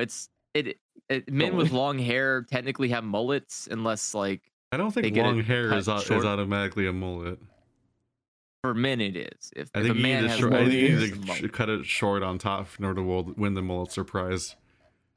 No, it's a different type of mullet. It's a specific mullet. That's Sound off in the comments with your called? hair opinions. And I'm sorry Do if you it, have a do it, I mullet. dare you. I don't like your hairstyle. well, that's I had it. I That's hate not you like a- specifically, says the Whisper Man. I'm not it's not whispering it's too not a much. hot take. Mullets It- never is have not. been and It's never good. will be in style. They're always awful looking. Yeah, no, there's long hair mullet, or sorry, there's mullets are long hair. There's a long top hair and long back hair mullets. That's possible. So it's um, it's the It's not like MacGyver. it's not equal mullet though. It's versus- always way longer in the back than it is up top. I'm looking at like a whole image Oh, gallery yeah, of absolutely. mullets, and it's like it's always It's- way longer in the back. yeah, It's the difference between It's the just MacGyver a- mullet and the that guy from Porky's, I think. Yeah, mullet is like the I Tiger would King say- guy. I would say, yeah. So there's different. So the Tiger King guy's mullet is more of like a southern mullet, and then you have like that guy from Stranger Things. I don't know, the one that people like a lot. That guy had a mullet too. MacGyver has a but that's a mullet, right? more- Or am I wrong? Probably that was the me 80s. look it Everyone up. had a mullet in the 80s. Oh, that's fair. But yeah, the older guy in I don't know, the teenage kid in Stranger Things, he had a mullet, and but he has like longer on the top and it's like longer in the back. The guy that's in And so it's not like Dead by Daylight, Steve. yeah, Steve guy, yeah, he has a mullet. That also counts. It's just like there's just two different there's the two different types that I know of. There's like either the flat top base, like short hair, short on top, Googling long on Stranger back, Things mullet. or Stranger Things mullet. Yeah. That's like an episode where everybody turns into a mullet. Generally the results aren't Steve. They're the lifeguard villain. Stranger Things mullet guy is that. All the image Oh. results are of the lifeguard villain saying he has a mullet. Oh, I think here. I can send it in Discord. This guy. Oh my god! Why did you post that picture? This guy is that guy. Is that the lifeguard guy? I thought that was Steve. I No, thought that was who's He that? does not seem that's very Steve. pleased. with You his- posted Steve. Yeah, that guy has a mullet. So that's a mullet. Mullet He's wars. he's got a mullet. Any anyways, the point bystanders that in our server who the that, hell's that that look at this guy? chat don't know. That's the lifeguard villain. It's not a mullet. That's not a mullet, don't though. remember. That's just I don't long remember this hair. guy. That's the Um, brother of what's her name, the redheaded girl. That's in the main cast. Yeah, I don't know. Oh, okay. Her older brother I don't was that remember him, piece of that's shit, fine. and then it's like the season 3 villain kind of. You know, as much as Anyway, the he humans can does be have a a mullet, villain too. when it's of course the nightmare monsters. Well, as long as they can grow a mustache, they can be a villain. If they can't grow a mustache, they can't be a villain. Well, he was like That's an not true. They just have avatar to of eat the it. bad stuff. Yeah. Yeah, the humans Oh, are always interesting. like a proxy for the bad thing, for the upside down world villain. Or they made It's it like happen. I'm the bad guy in the real world, and then there's a bad guy in the bad world, and you're like, oh no, we gotta fight a fight on two fronts. And then it's like I some found kind the of- ultimate. I found the ultimate mullet though. the it's ultimate the- mullet. Yeah, it's the guy with the teeth implants. It's that kid during prom or whatever the fuck party, like school That's not a celebration. mullet. It's like That's a pompadour. It's No, he has it's a has a pompadour pompadour and and a a mullet. mullet. I don't It's know though. I probably- think mullets are supposed to touch your shoulder. I don't know. I think that's technically Send the your hair rule. opinion. I meant to head he's- this off by saying that, and then I kept talking about it. Send your hair opinions in It's the fine. comments. Moving on from thing where we're image searching stuff you can't see. In a podcast. We're very good. I'm not gonna try to fix this later. Imagine yourself to be wearing all these hairstyles and then look yourself in the mirror. You're not going to see the hairstyles, but you can imagine that. I don't know why I said it like this. Just look it up online. It's probably the best way to do it. Do What the the- image search. What the fuck am I doing? What am I saying? What I didn't drink. What too have I much. done? That's not a question I ask. I know exactly what I've done. I'll never apologize.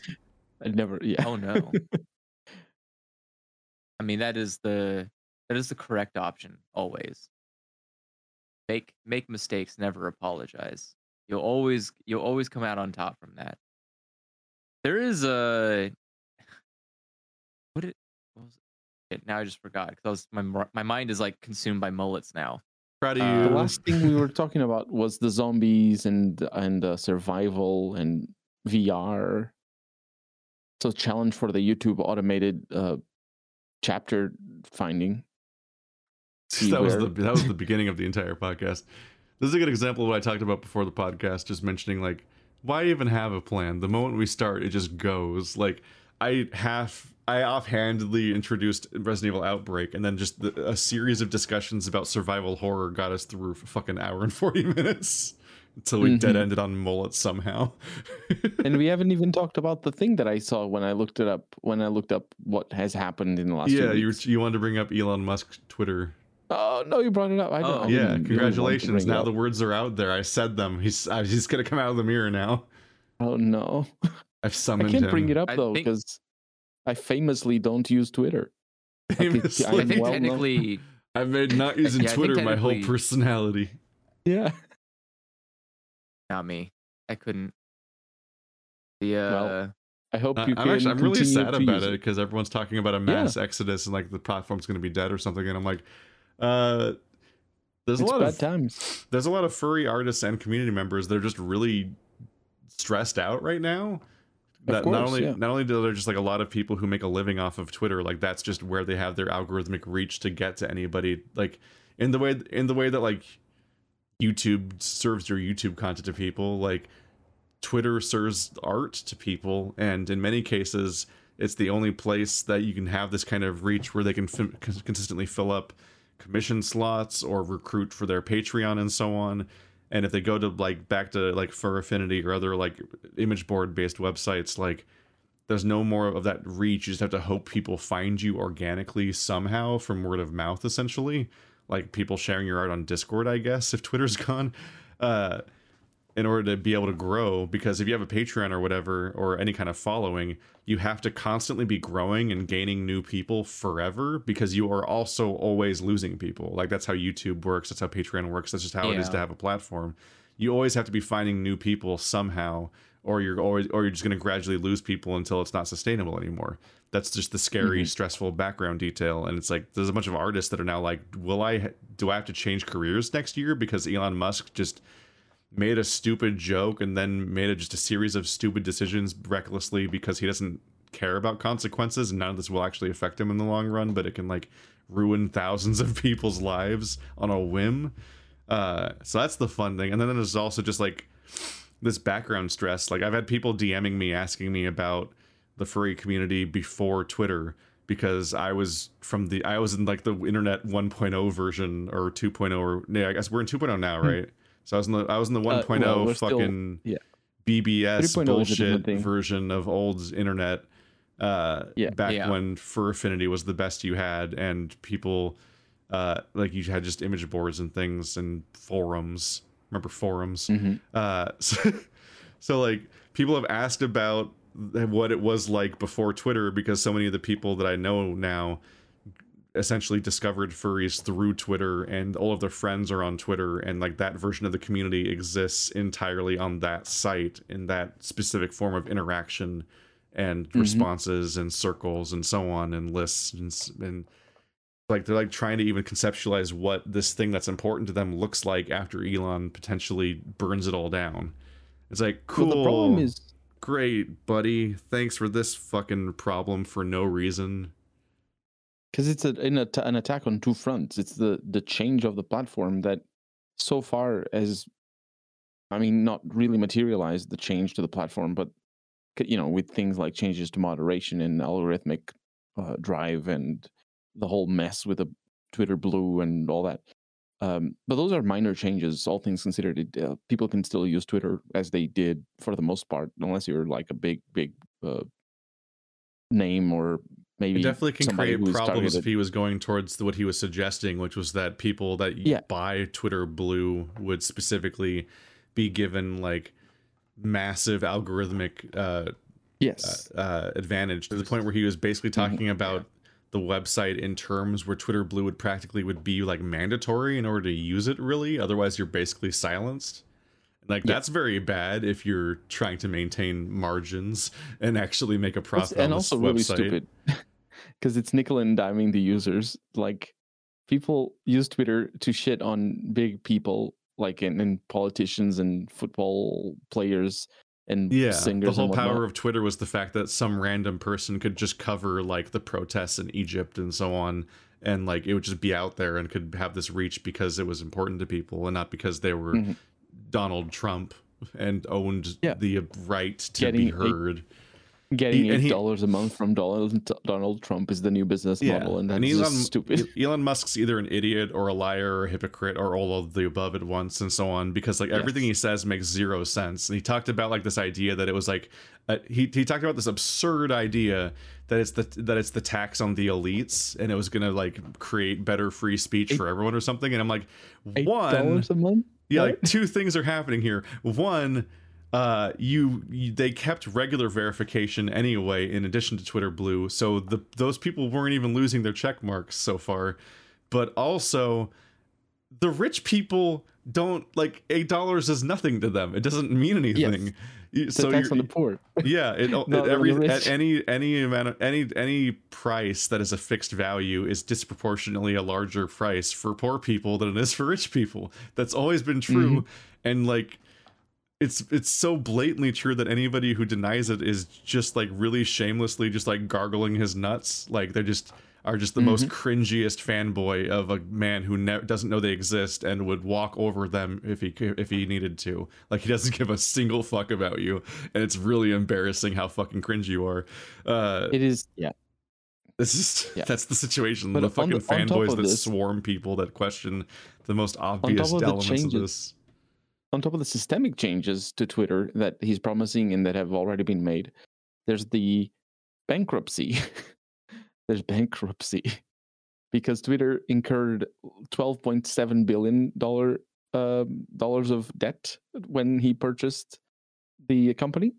So, and that debt is now at high tax. What's the word? Like, basically, the banks are charging interest on that, and the interests are not very good because of everything, inflations and the measures to inflation. So he has to pay like $1 billion a year on interest alone. So not only does he have to recoup that 12.7 billion the debt to get rid of that 1 billion a year that he's losing, Twitter's on its best year has made $1 billion in revenue.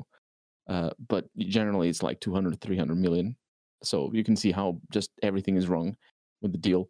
So it is possible, and like when there's news about him just telling his employees that it's like, yeah, bankruptcy is not out of the cards. But the problem is, if that does happen, what's going to happen to the platform? You know what I mean? It doesn't seem like there's really any positive outcome here. I think once the deal went through, you were kind of already in a bad situation. Either the platform gets run basically into the ground. Like the platform's never going to be run the way it's been run the entire time. Like he's not going to keep it. He's not going to keep Twitter running how it has always been running. He's going to have to change it in some way because that's just the nightmare human he is. And so no matter what change you make to Twitter, it's going to be a cataclysmic one because it is often a site that kind of just like keeps itself running with very minimal changes to it. All the changes you usually see are stuff like now pictures are bigger, or like you can like alter your timeline to view it by most recent or by newest. Like things are very, like, most of the changes in Twitter are like mundane, small, microscopic changes, where stuff like Twitter Blue is a huge change to make to a site that doesn't necessarily adapt well to huge changes. And I think we should do like, yeah, Sorry, I don't know. I don't think there's ever like, I don't think there's going to be a world where Twitter works the way people have always wanted it to work anymore, now that you have Musk running it. And even if it goes bankrupt, Twitter doesn't die. It just means he can get a lot of like financial leeway from it. It's like, that's the thing though, is like, even I don't know, Twitter's one of those things of like, if it shuts down, it is terrible for everyone except for the person who bought it. Like, he's not going to get in trouble for it. He's not going to suffer for this. And so it is just like the moment the sale went through, it was already over, right? There was no turning back, and the outcome was always going to be clear, which is Twitter's not going to be a good place anymore. And whether or not that's clear, though. Is it? Like, he's not going to sell it to anybody else. I would imagine the man would if probably it goes rather shut it into down. bankruptcy, why wouldn't he? Somebody comes in and says, okay, I'll give you $1 million Would Like, you even buy Twitter for $1 $1. million? Would I you wouldn't, because legitimately there's buy? so much debt. Would who the No, fuck would buy 'cause Twitter? That's what I'm saying. It's like who would even want for to buy this? $0, I wouldn't. This platform But is I literally think toxic radiation. Like you're not going to but I show up think, and like, buy toxic waste. a company like Facebook or whatever they're called this week, or Google might, or Amazon might be interested in buying Twitter for $0. Would they? I don't think Like, Google it's wants anything to do with social media. They have YouTube and they're pretty fine with that. That's good enough for them. They already incur enough debt as it is from their shit that they bought. And Facebook, I don't know if Facebook will even be. I think Facebook might die before Twitter dies at the point they've been going. So like it literally Facebook is dying like is another nightmare as well. Not that I use yeah, Facebook, but and it's so the same issue. It's the same issue as Twitter. yeah, and that's the thing is like so you just have the like social media at its core is kind of I don't know it's kind of where it's as far as it can go really. If you want social media to do more than it already does now, it's probably going to be a not great time. I don't know. It just all these sites rely so heavily on advertisements and they rely so heavily on taking user data in some way. And as time goes by, people are becoming far less apted to letting that happen. And more importantly, just kind of in general, not being on that kind of platform. A lot like TikTok has its huge fame or huge rise in viewer base because it's just more interactive and interesting to deal with media that way. It's like I want to learn. I want to like see art. I think for like someone younger, yeah, I could see how it's appealing. I found myself. I've definitely found myself at once just like kind of scrolling through, and you're like, I don't care. Oh, that's interesting. And you just sit there and you watch it, and you're like, okay, I'm done. And you just go to the next one. And it's a lot easier than a tweet can be sometimes because a tweet is like. So take a tweet, for example. Here's a picture. I'm looking at a picture I really like. That's great. I'm going to click and see what people are saying about it. Okay, so people are posting pictures, replying with other pictures. They're talking in these threads. Sometimes the author's replying to them, sometimes not. There's not really a way to organize by who's replying or whatever. And it's kind of just in general, like, okay, sometimes I could see other media much better here. than TikTok on all fronts. But TikTok's nice because I don't have to look at comments. I can just go to the next thing. TikTok like refuse to let you even choose what you're showing or who you're following? It's just like no, algorithms decided you're watching this. It's just it's algorithm everything. Yeah, it just figures it out for you. No, it doesn't. You would think, terrible. But it pushes you would what think it wants. It doesn't figure it out. It pushes what it knows it's or what thinks anyway is going to be more profitable for them. Not what you're going to want to watch the most. Not what you're going to be most happy with. It's what is going to be more profitable for them. But that's the thing. You keep watching, so obviously it's what you want. I mean, yeah, but that's. The end of the I day. think that's more out of the sort of. I mean, the whole thing. Like people have been talking about Twitter and the pull down thing, and sort of putting it on the same terms as, for example, the pulling the lever in a slot machine, and the sort of the fact that you're being rewarded for an action is a better thing for the Skinner box than being rewarded for anything. Or I'm not actually sure the terms that people put these in, but Twitter is designed, at least on a surface level, to be addictive to navigate, which is the only. I mean, it makes sense that it would be like that because it's made to. As with any profit-driven platform, it's made to keep people on the platform. So that's the incentive behind it. And TikTok is the same thing, but TikTok is like it's flashy. It's meant to be flashy all the time, 100% of the time, and it's short on purpose. It's not meant for you to let's simmer down and just watch a TikTok video for an hour. It's I don't know. I don't know if I'm making sense here. What I'm saying is, I hate the idea of TikTok. I have never used TikTok for more than half an hour, for more than 5 minutes. I don't find TikTok to be good either. I don't. It's not. I don't think it's a very good system. I don't find much enjoyment. I think there's a lot of problems with gaining, especially when it's informational. Having informational stuff be presented to you in small bite-sized segments, less than 5 minutes, and not really having any kind of system in place to verify this information. Like, you do really just have to go like, okay, this guy just showed me he can hammer a nail into a light socket and it makes his house turn LEDs. Like, okay, well, I probably think that that's not real, but there's not like any system in place to kind of signify, hey, just a heads up, this isn't real. This is fake. This is dumb. Don't Mhm. believe this. And a lot of obviously, like, no social media is stuck with like that. I don't think they have to by law show like a disclaimer or stuff. But I think the more that you create this, the more that like TikTok has millions and millions of these like really dumb, probably I guess borderline dangerous informational video stuff. And there is no incentive to make it not exist, but it's also no incentive um to clarify or like put a label like Twitter does. Twitter now has like, if you lie or something, you say It like, oh used yeah, to. I think that No, all cows they got are all yellow, fired. and it like, well, It used to they do did that, get but all now they got fired, all but fired. Yeah. it still does that. It is an automatic system Oh, really? that does it. Yeah, Oh. it's an automated system, but the problem is that obviously people have to maintain that system. Um, Mhm.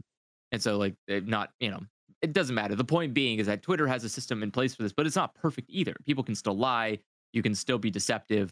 Um, and I think that's kind of that's like the next thing that needs to be important about social media. It's not about features or functions or uh, the way the content's delivered. It's about like real content. It's like accurate content being delivered. That is the next level to me that I think needs to happen for social media. Is that I don't really care if it's videos or long form tweets or whatever. I don't care if it's just giant pictures of cool guides. I think like the important thing to me is factual information being shared, because I think that's like the number one thing I hate about social media is that it is just a giant cesspool riddled with either really good art that is worth enjoying and looking at, or a bunch of fucking lies. And like, okay, well, that's great. I nothing I love more than looking at a nice, pristine, well drawn picture and then turning to the left and someone telling me that there's like a second coming of a nightmare meteorite or something. I'm like,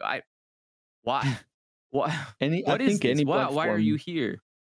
I think any platform, and this touches on a lot of the narrative around the purchase of Twitter by Elon Musk. Uh, any platform needs to be heavily.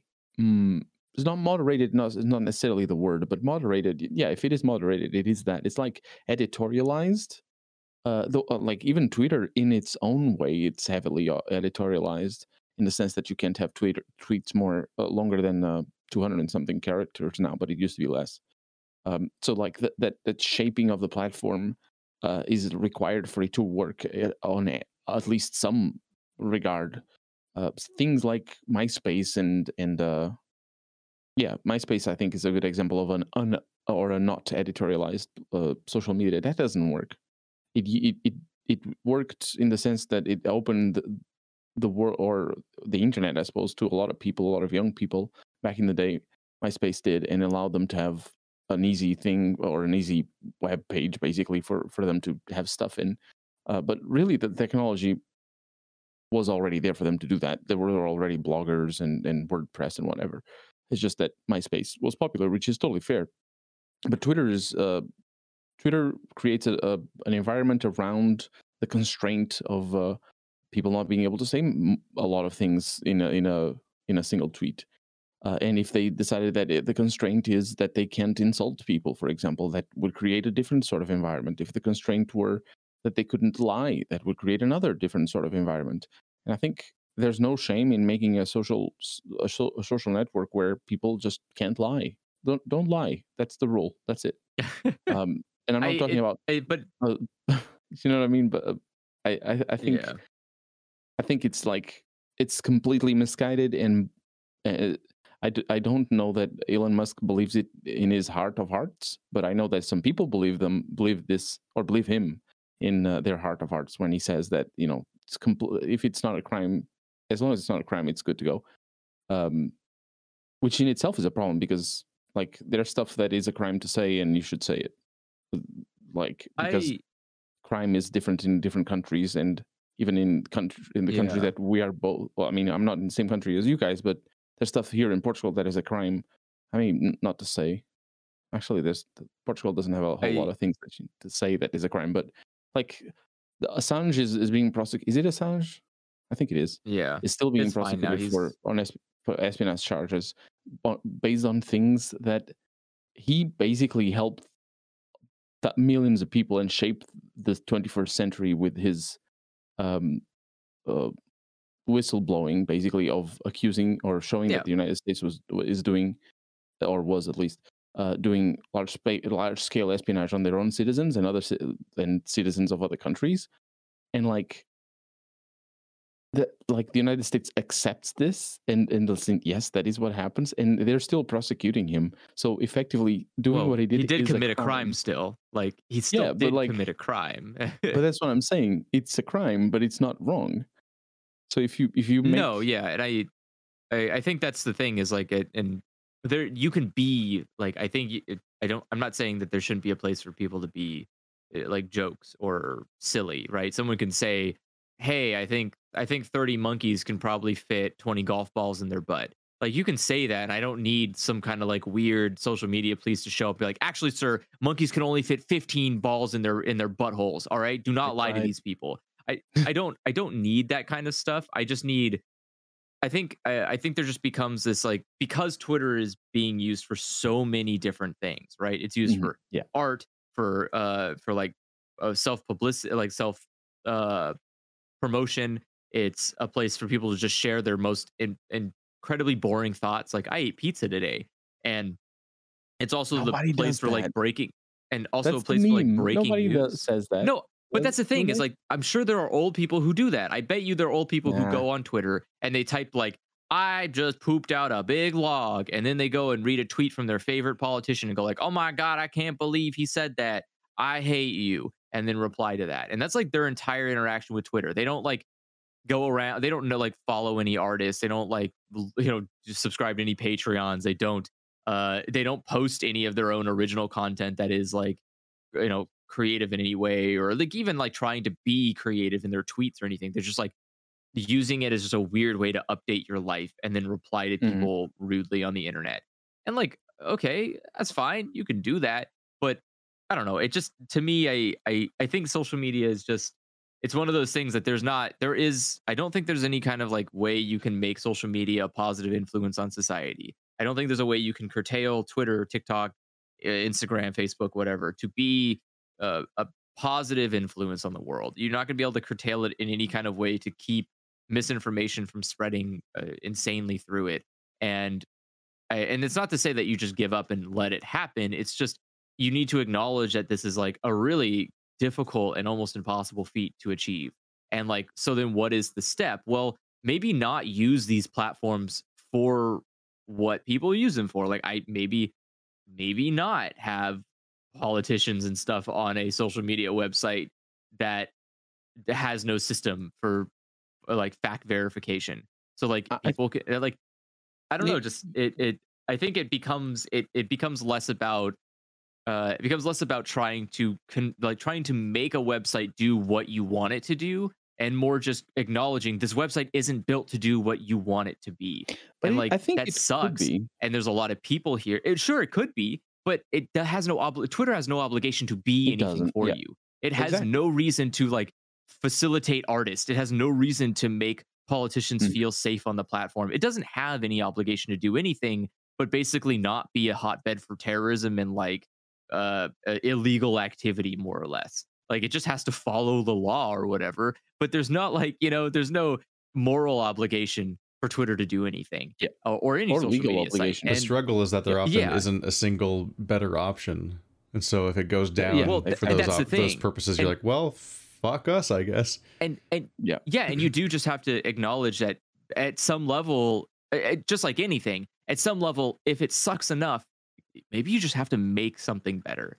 And that sucks, and no one wants to do that. But like, I don't know, DeviantArt exists, and it's not good. No, but it's word. and like It's bad. They're doing AI Furfinity exists, NFT and things. I think Furfinity probably also has a lot of things that it could do better. I don't know. I've never used this site, But I'm saying that there Fur are Affinity ways that famously you hasn't can. done anything for like a decade, which at this point is Yeah. its best trait because of how much worse every site gets when it changes anything. You're like, Fur Including Affinity Okay. is fucking ancient as far as like it still works like a website from 2005. It's hysterical. Yeah. It's incredible. And that's- the upload process on is some so level- awkward, and you're like, oh, thank God, thank God. Because yeah, like what Colonel was about to say was like DeviantArt just decided to be like, hey, we're gonna put AI art on our website, and also all of your art you've ever put on DeviantArt is by a default opted in to being part of the AI sampling. We didn't ask you. Yeah. And so like it's And like then they DeviantArt back- specifically is not a good option. A lot of artists that I know just deleted their Well- DeviantArts this week, and they're like, well, fuck. Because they're about to lose Yeah. their And that was Twitter, silly and of them, Twitter's because Twitter's guess a different what? specific niche, because Twitter's the only website where you can have any algorithmic reach and you can post adult art. That's like the only one on the entire internet that you can use, and it's going, and it might be And how not, silly that of might not them. be an option anymore. Because DeviantArt retracted their statement, made it so all art isn't automatically opted in. You have to opt in the art you want to be part of the algorithm, and problem solved. And it's just Too late, like, that's the thing, though. Because It's too late. Yeah, but that's It's the thing I'm alright. saying. you It's don't, like you don't you can't. pre-announce that, because like you can't take back the reaction everyone has with like, oh fuck, because yeah, like you already Yeah, made the mistake of but- not letting people consent the first time, and everyone's like running from your site. And like Tumblr still doesn't allow any adult content, and like Correct. just obliterated its own user base years ago, and it's like everyone's just taking turns just making the worst choices for keeping their user Mhm. base. Well, and there does become a level where you are obligated to change things on bigger sites like these, because obviously stagnation becomes your greatest enemy. If Twitter doesn't do anything to change itself, then what is to stop people from just running off and using other platforms that probably can show up and just do these things better than it?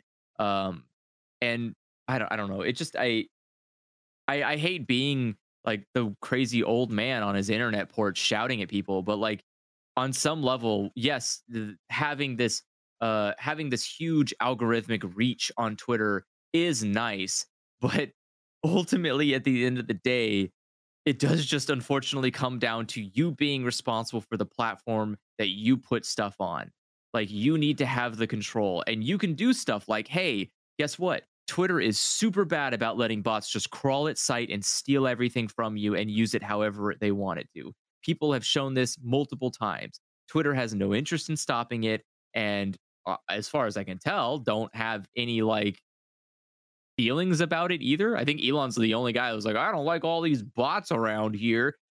But Twitter hasn't ever said anything. They haven't been like, man, those art stealing bots are a problem. Like, that's fine. It's new users, it's more activity. It's I all swear good looking bots for just them. straight up weren't even a part of discourse until it became his excuse for trying to back out of the deal. Like no one has ever, no, it doesn't seem Yeah. like anyone actually particularly Yeah. cares. But no one I- cared about bots, and that is a problem. You should care about You should, bots, yeah. because you don't want these weird copyright thieves like running around your only algorithmically viable website to get promotions on, because then they just take the art. And I don't know, Twitter is not a good place for artists. It's not a good place for non-artists. It's not a good place for really anything. But it somehow has become this weird, like, built on a bunch of straws as a foundation is this is the social media site that most of us use now, is Twitter. And it's not good, it's not well built, and it definitely has all the flaws you would definitely walk away from if you were a new person showing up for any particular reason. But again, we have all just weirdly decided it is the best option. And I don't know, I think there can be value. I personally, I mean, think the there can be entire value internet just shrank to 5 websites. Like when Yeah. we talk about the And ancient that's what I'm days saying, of is Fur like- Affinity, it was back when the internet was just sprawling and infinite and just endlessly like fractional and segmented, I guess is what I'm trying to say. Because like, yeah, there was no Mhm. like before YouTube, there really weren't like a single website that everybody was using collectively. Like that just wasn't a concept. Yeah. Yeah. But I think- and so I don't find any. I know there's not much stake for myself personally, but I genuinely don't see the hardship in watching these giant five remaining, or these 5 funnels for the internet just burned to the ground. Like, that's fine. Just go back to be free, guys. It was kind of fun. It just, trust me. I was here. I was there for the whole thing. It was really fun to just go around and find Very new bad places to news hang for out. everyone who and- makes a living on here, though. Yeah, that's the It biggest is, problem. but that's the thing, is like, that's the problem. That is also a problem too. I don't think it's good that you make a living on these platforms, because you're putting way too much financial security on a platform that, again, absolutely fucking doesn't care about you. It will just No destroy job you if really it has the cares about opportunity. you. Yeah, I think Yeah, especially and in Like these people days, who it's work at probably Starbucks safer. or a bank don't have a more moral job that loves them and wants to tuck them in at night. But no, absolutely. But but thing again, is, it's like the internet but is unique in itself, because it does give you an opportunity to own your own job site. But You you're can create putting- your own job site and make that a But that's- place for people to go Andrew, to. Like, But that's I what don't know, people do on Twitter, though. You own your own job. Yeah. Well, you don't work for Twitter. And Artists us on YouTube do their own job, we- and I do my own job, but they all exist on a Yeah. platform somewhere, because you can't platform is also the tool. create Yeah. the internet on top of creating your job. Like, that's an insane ask. That's what I mean. Is like, The platform it is is an just a insane tool. ask, but It's a tool, and as a tool, it should be owned by the people who use it to work. But that's a different conversation to be had. But it's not our boss. Twitter is not the boss of the people who make their living on Twitter. YouTube is not the boss of the people who make their living on YouTube and all that. YouTube is kind of the boss there. YouTube will decide it's whether just or a not you tool. continue. No. YouTube gets to show up and tell you whether or not what you They can, make is acceptable. but that's because Like- but they can because the tool is not owned by the people that use it. It's owned But by YouTube- by Google. I don't know. It's, YouTube it's doesn't. owned by different YouTube, people. I don't know. I don't know if YouTube to me counts as a tool. I think it's just a In the sense of repository. It just in the sense hosts of how a do bunch you of get your files, money at but the it end of doesn't like. it's in yeah. the sense of how do you get your money at the end of the day, right? So you use Premiere, use OBS, use the game, and use YouTube. Technically, you get That's your a tool. money. I mean, you are getting your money from AdSense. You're not getting your money from YouTube. YouTube doesn't Yeah, pay you well, anything. AdSense yeah, gives you that's its true, money AdSense. because But people still, pay it's for multiple ads tools. to Google. But yeah, and I think but it's like how do you describe this? Like I think of it the way, like, Rooster Teeth is a good example, but also a bad example of this, because obviously the reason that their success worked in the way it did was because they did they were doing something during an early time before YouTube was as big as it was, and so they had this luxury of saying, hey, I'm creating a website that hosts videos, hosts all of our content on it, and you have to go there to watch it. And so people would then make that the place that they hung out at. It had a forum, it had the content, it had like like merch and all that stuff. It was a one-stop shop to hang out and do stuff in. And like, obviously that is an unreasonable ask, because there's a lot that goes into making a site like Rooster Teeth. You can't just like wake up one day and say, like, I'm gonna do that. It takes people with a lot of skill, talent, and expertise.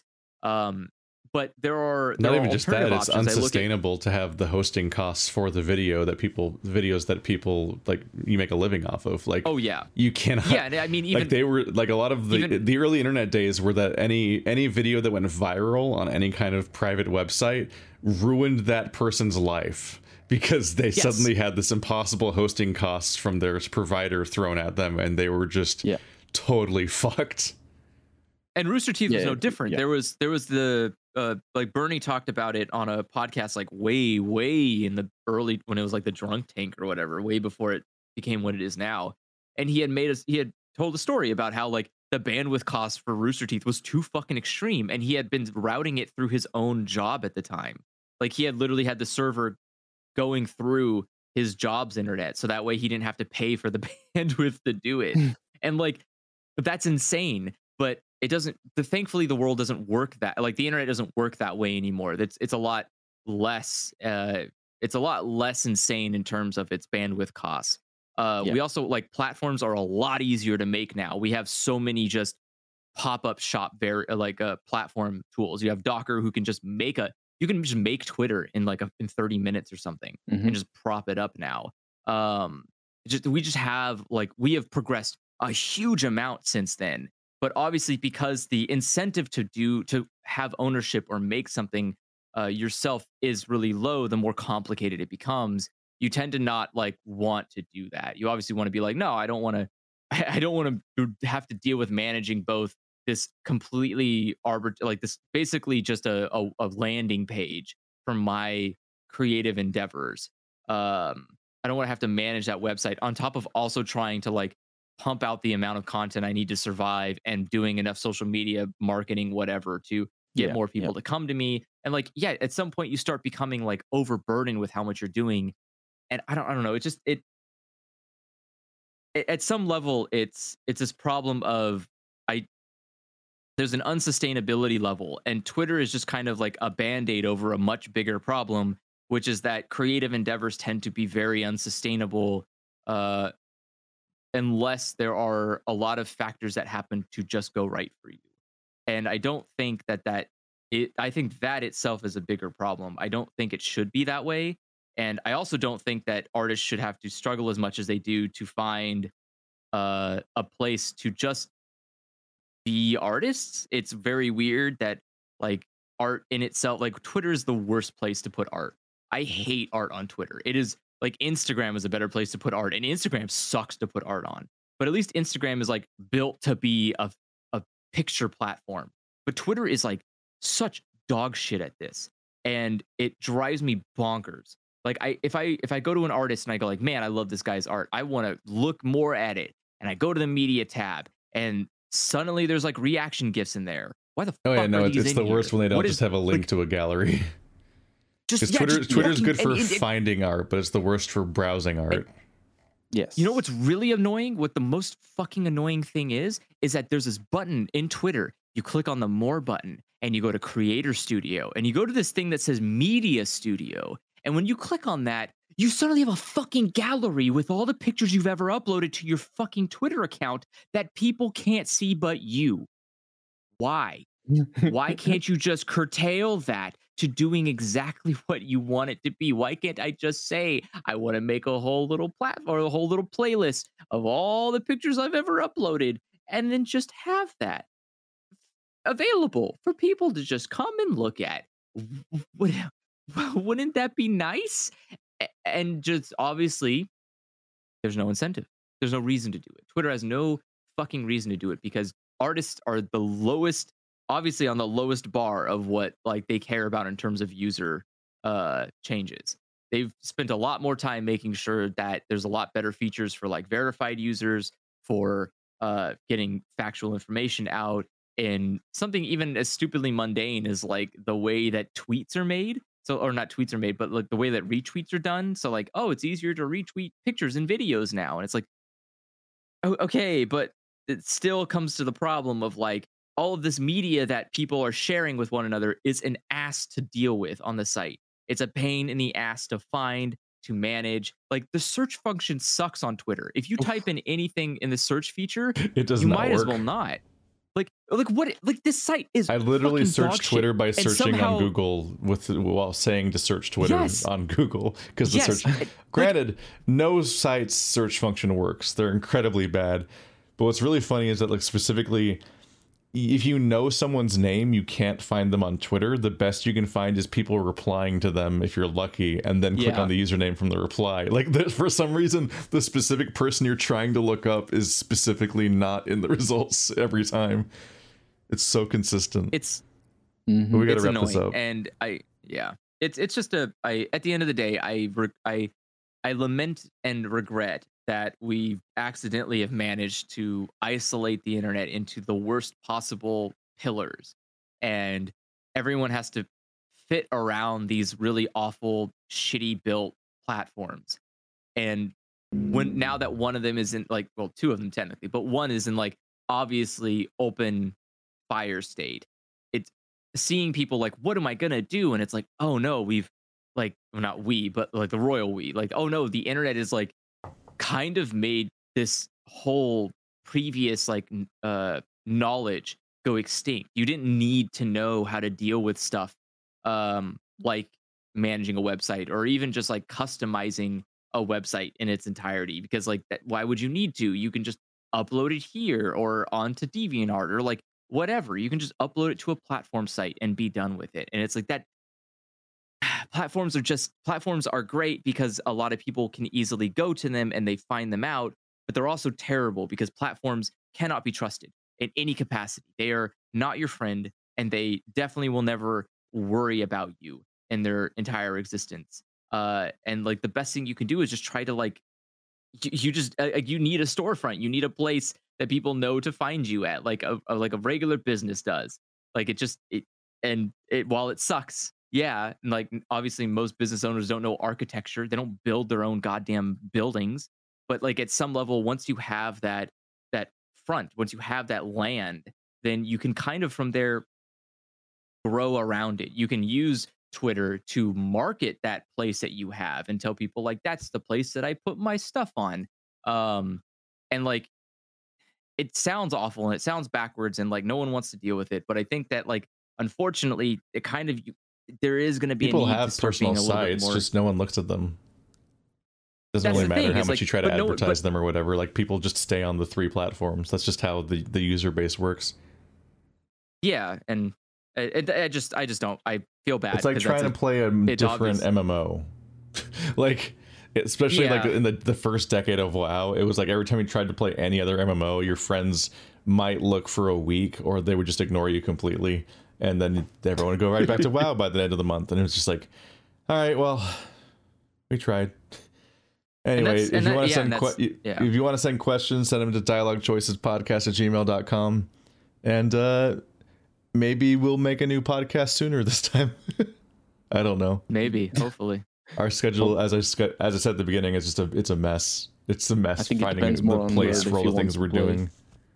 If he wants to play Monster Prom, Bird. Well, I think we might switch it to Monster Proms on Fridays, so because that's when Bird's usually around anyway, and then we might do Outbreak instead of the podcast on Sundays, so that we can get through that. But then Outbreak will end in like a month and a half, probably, or something. So like maybe then we don't have to worry about it anymore.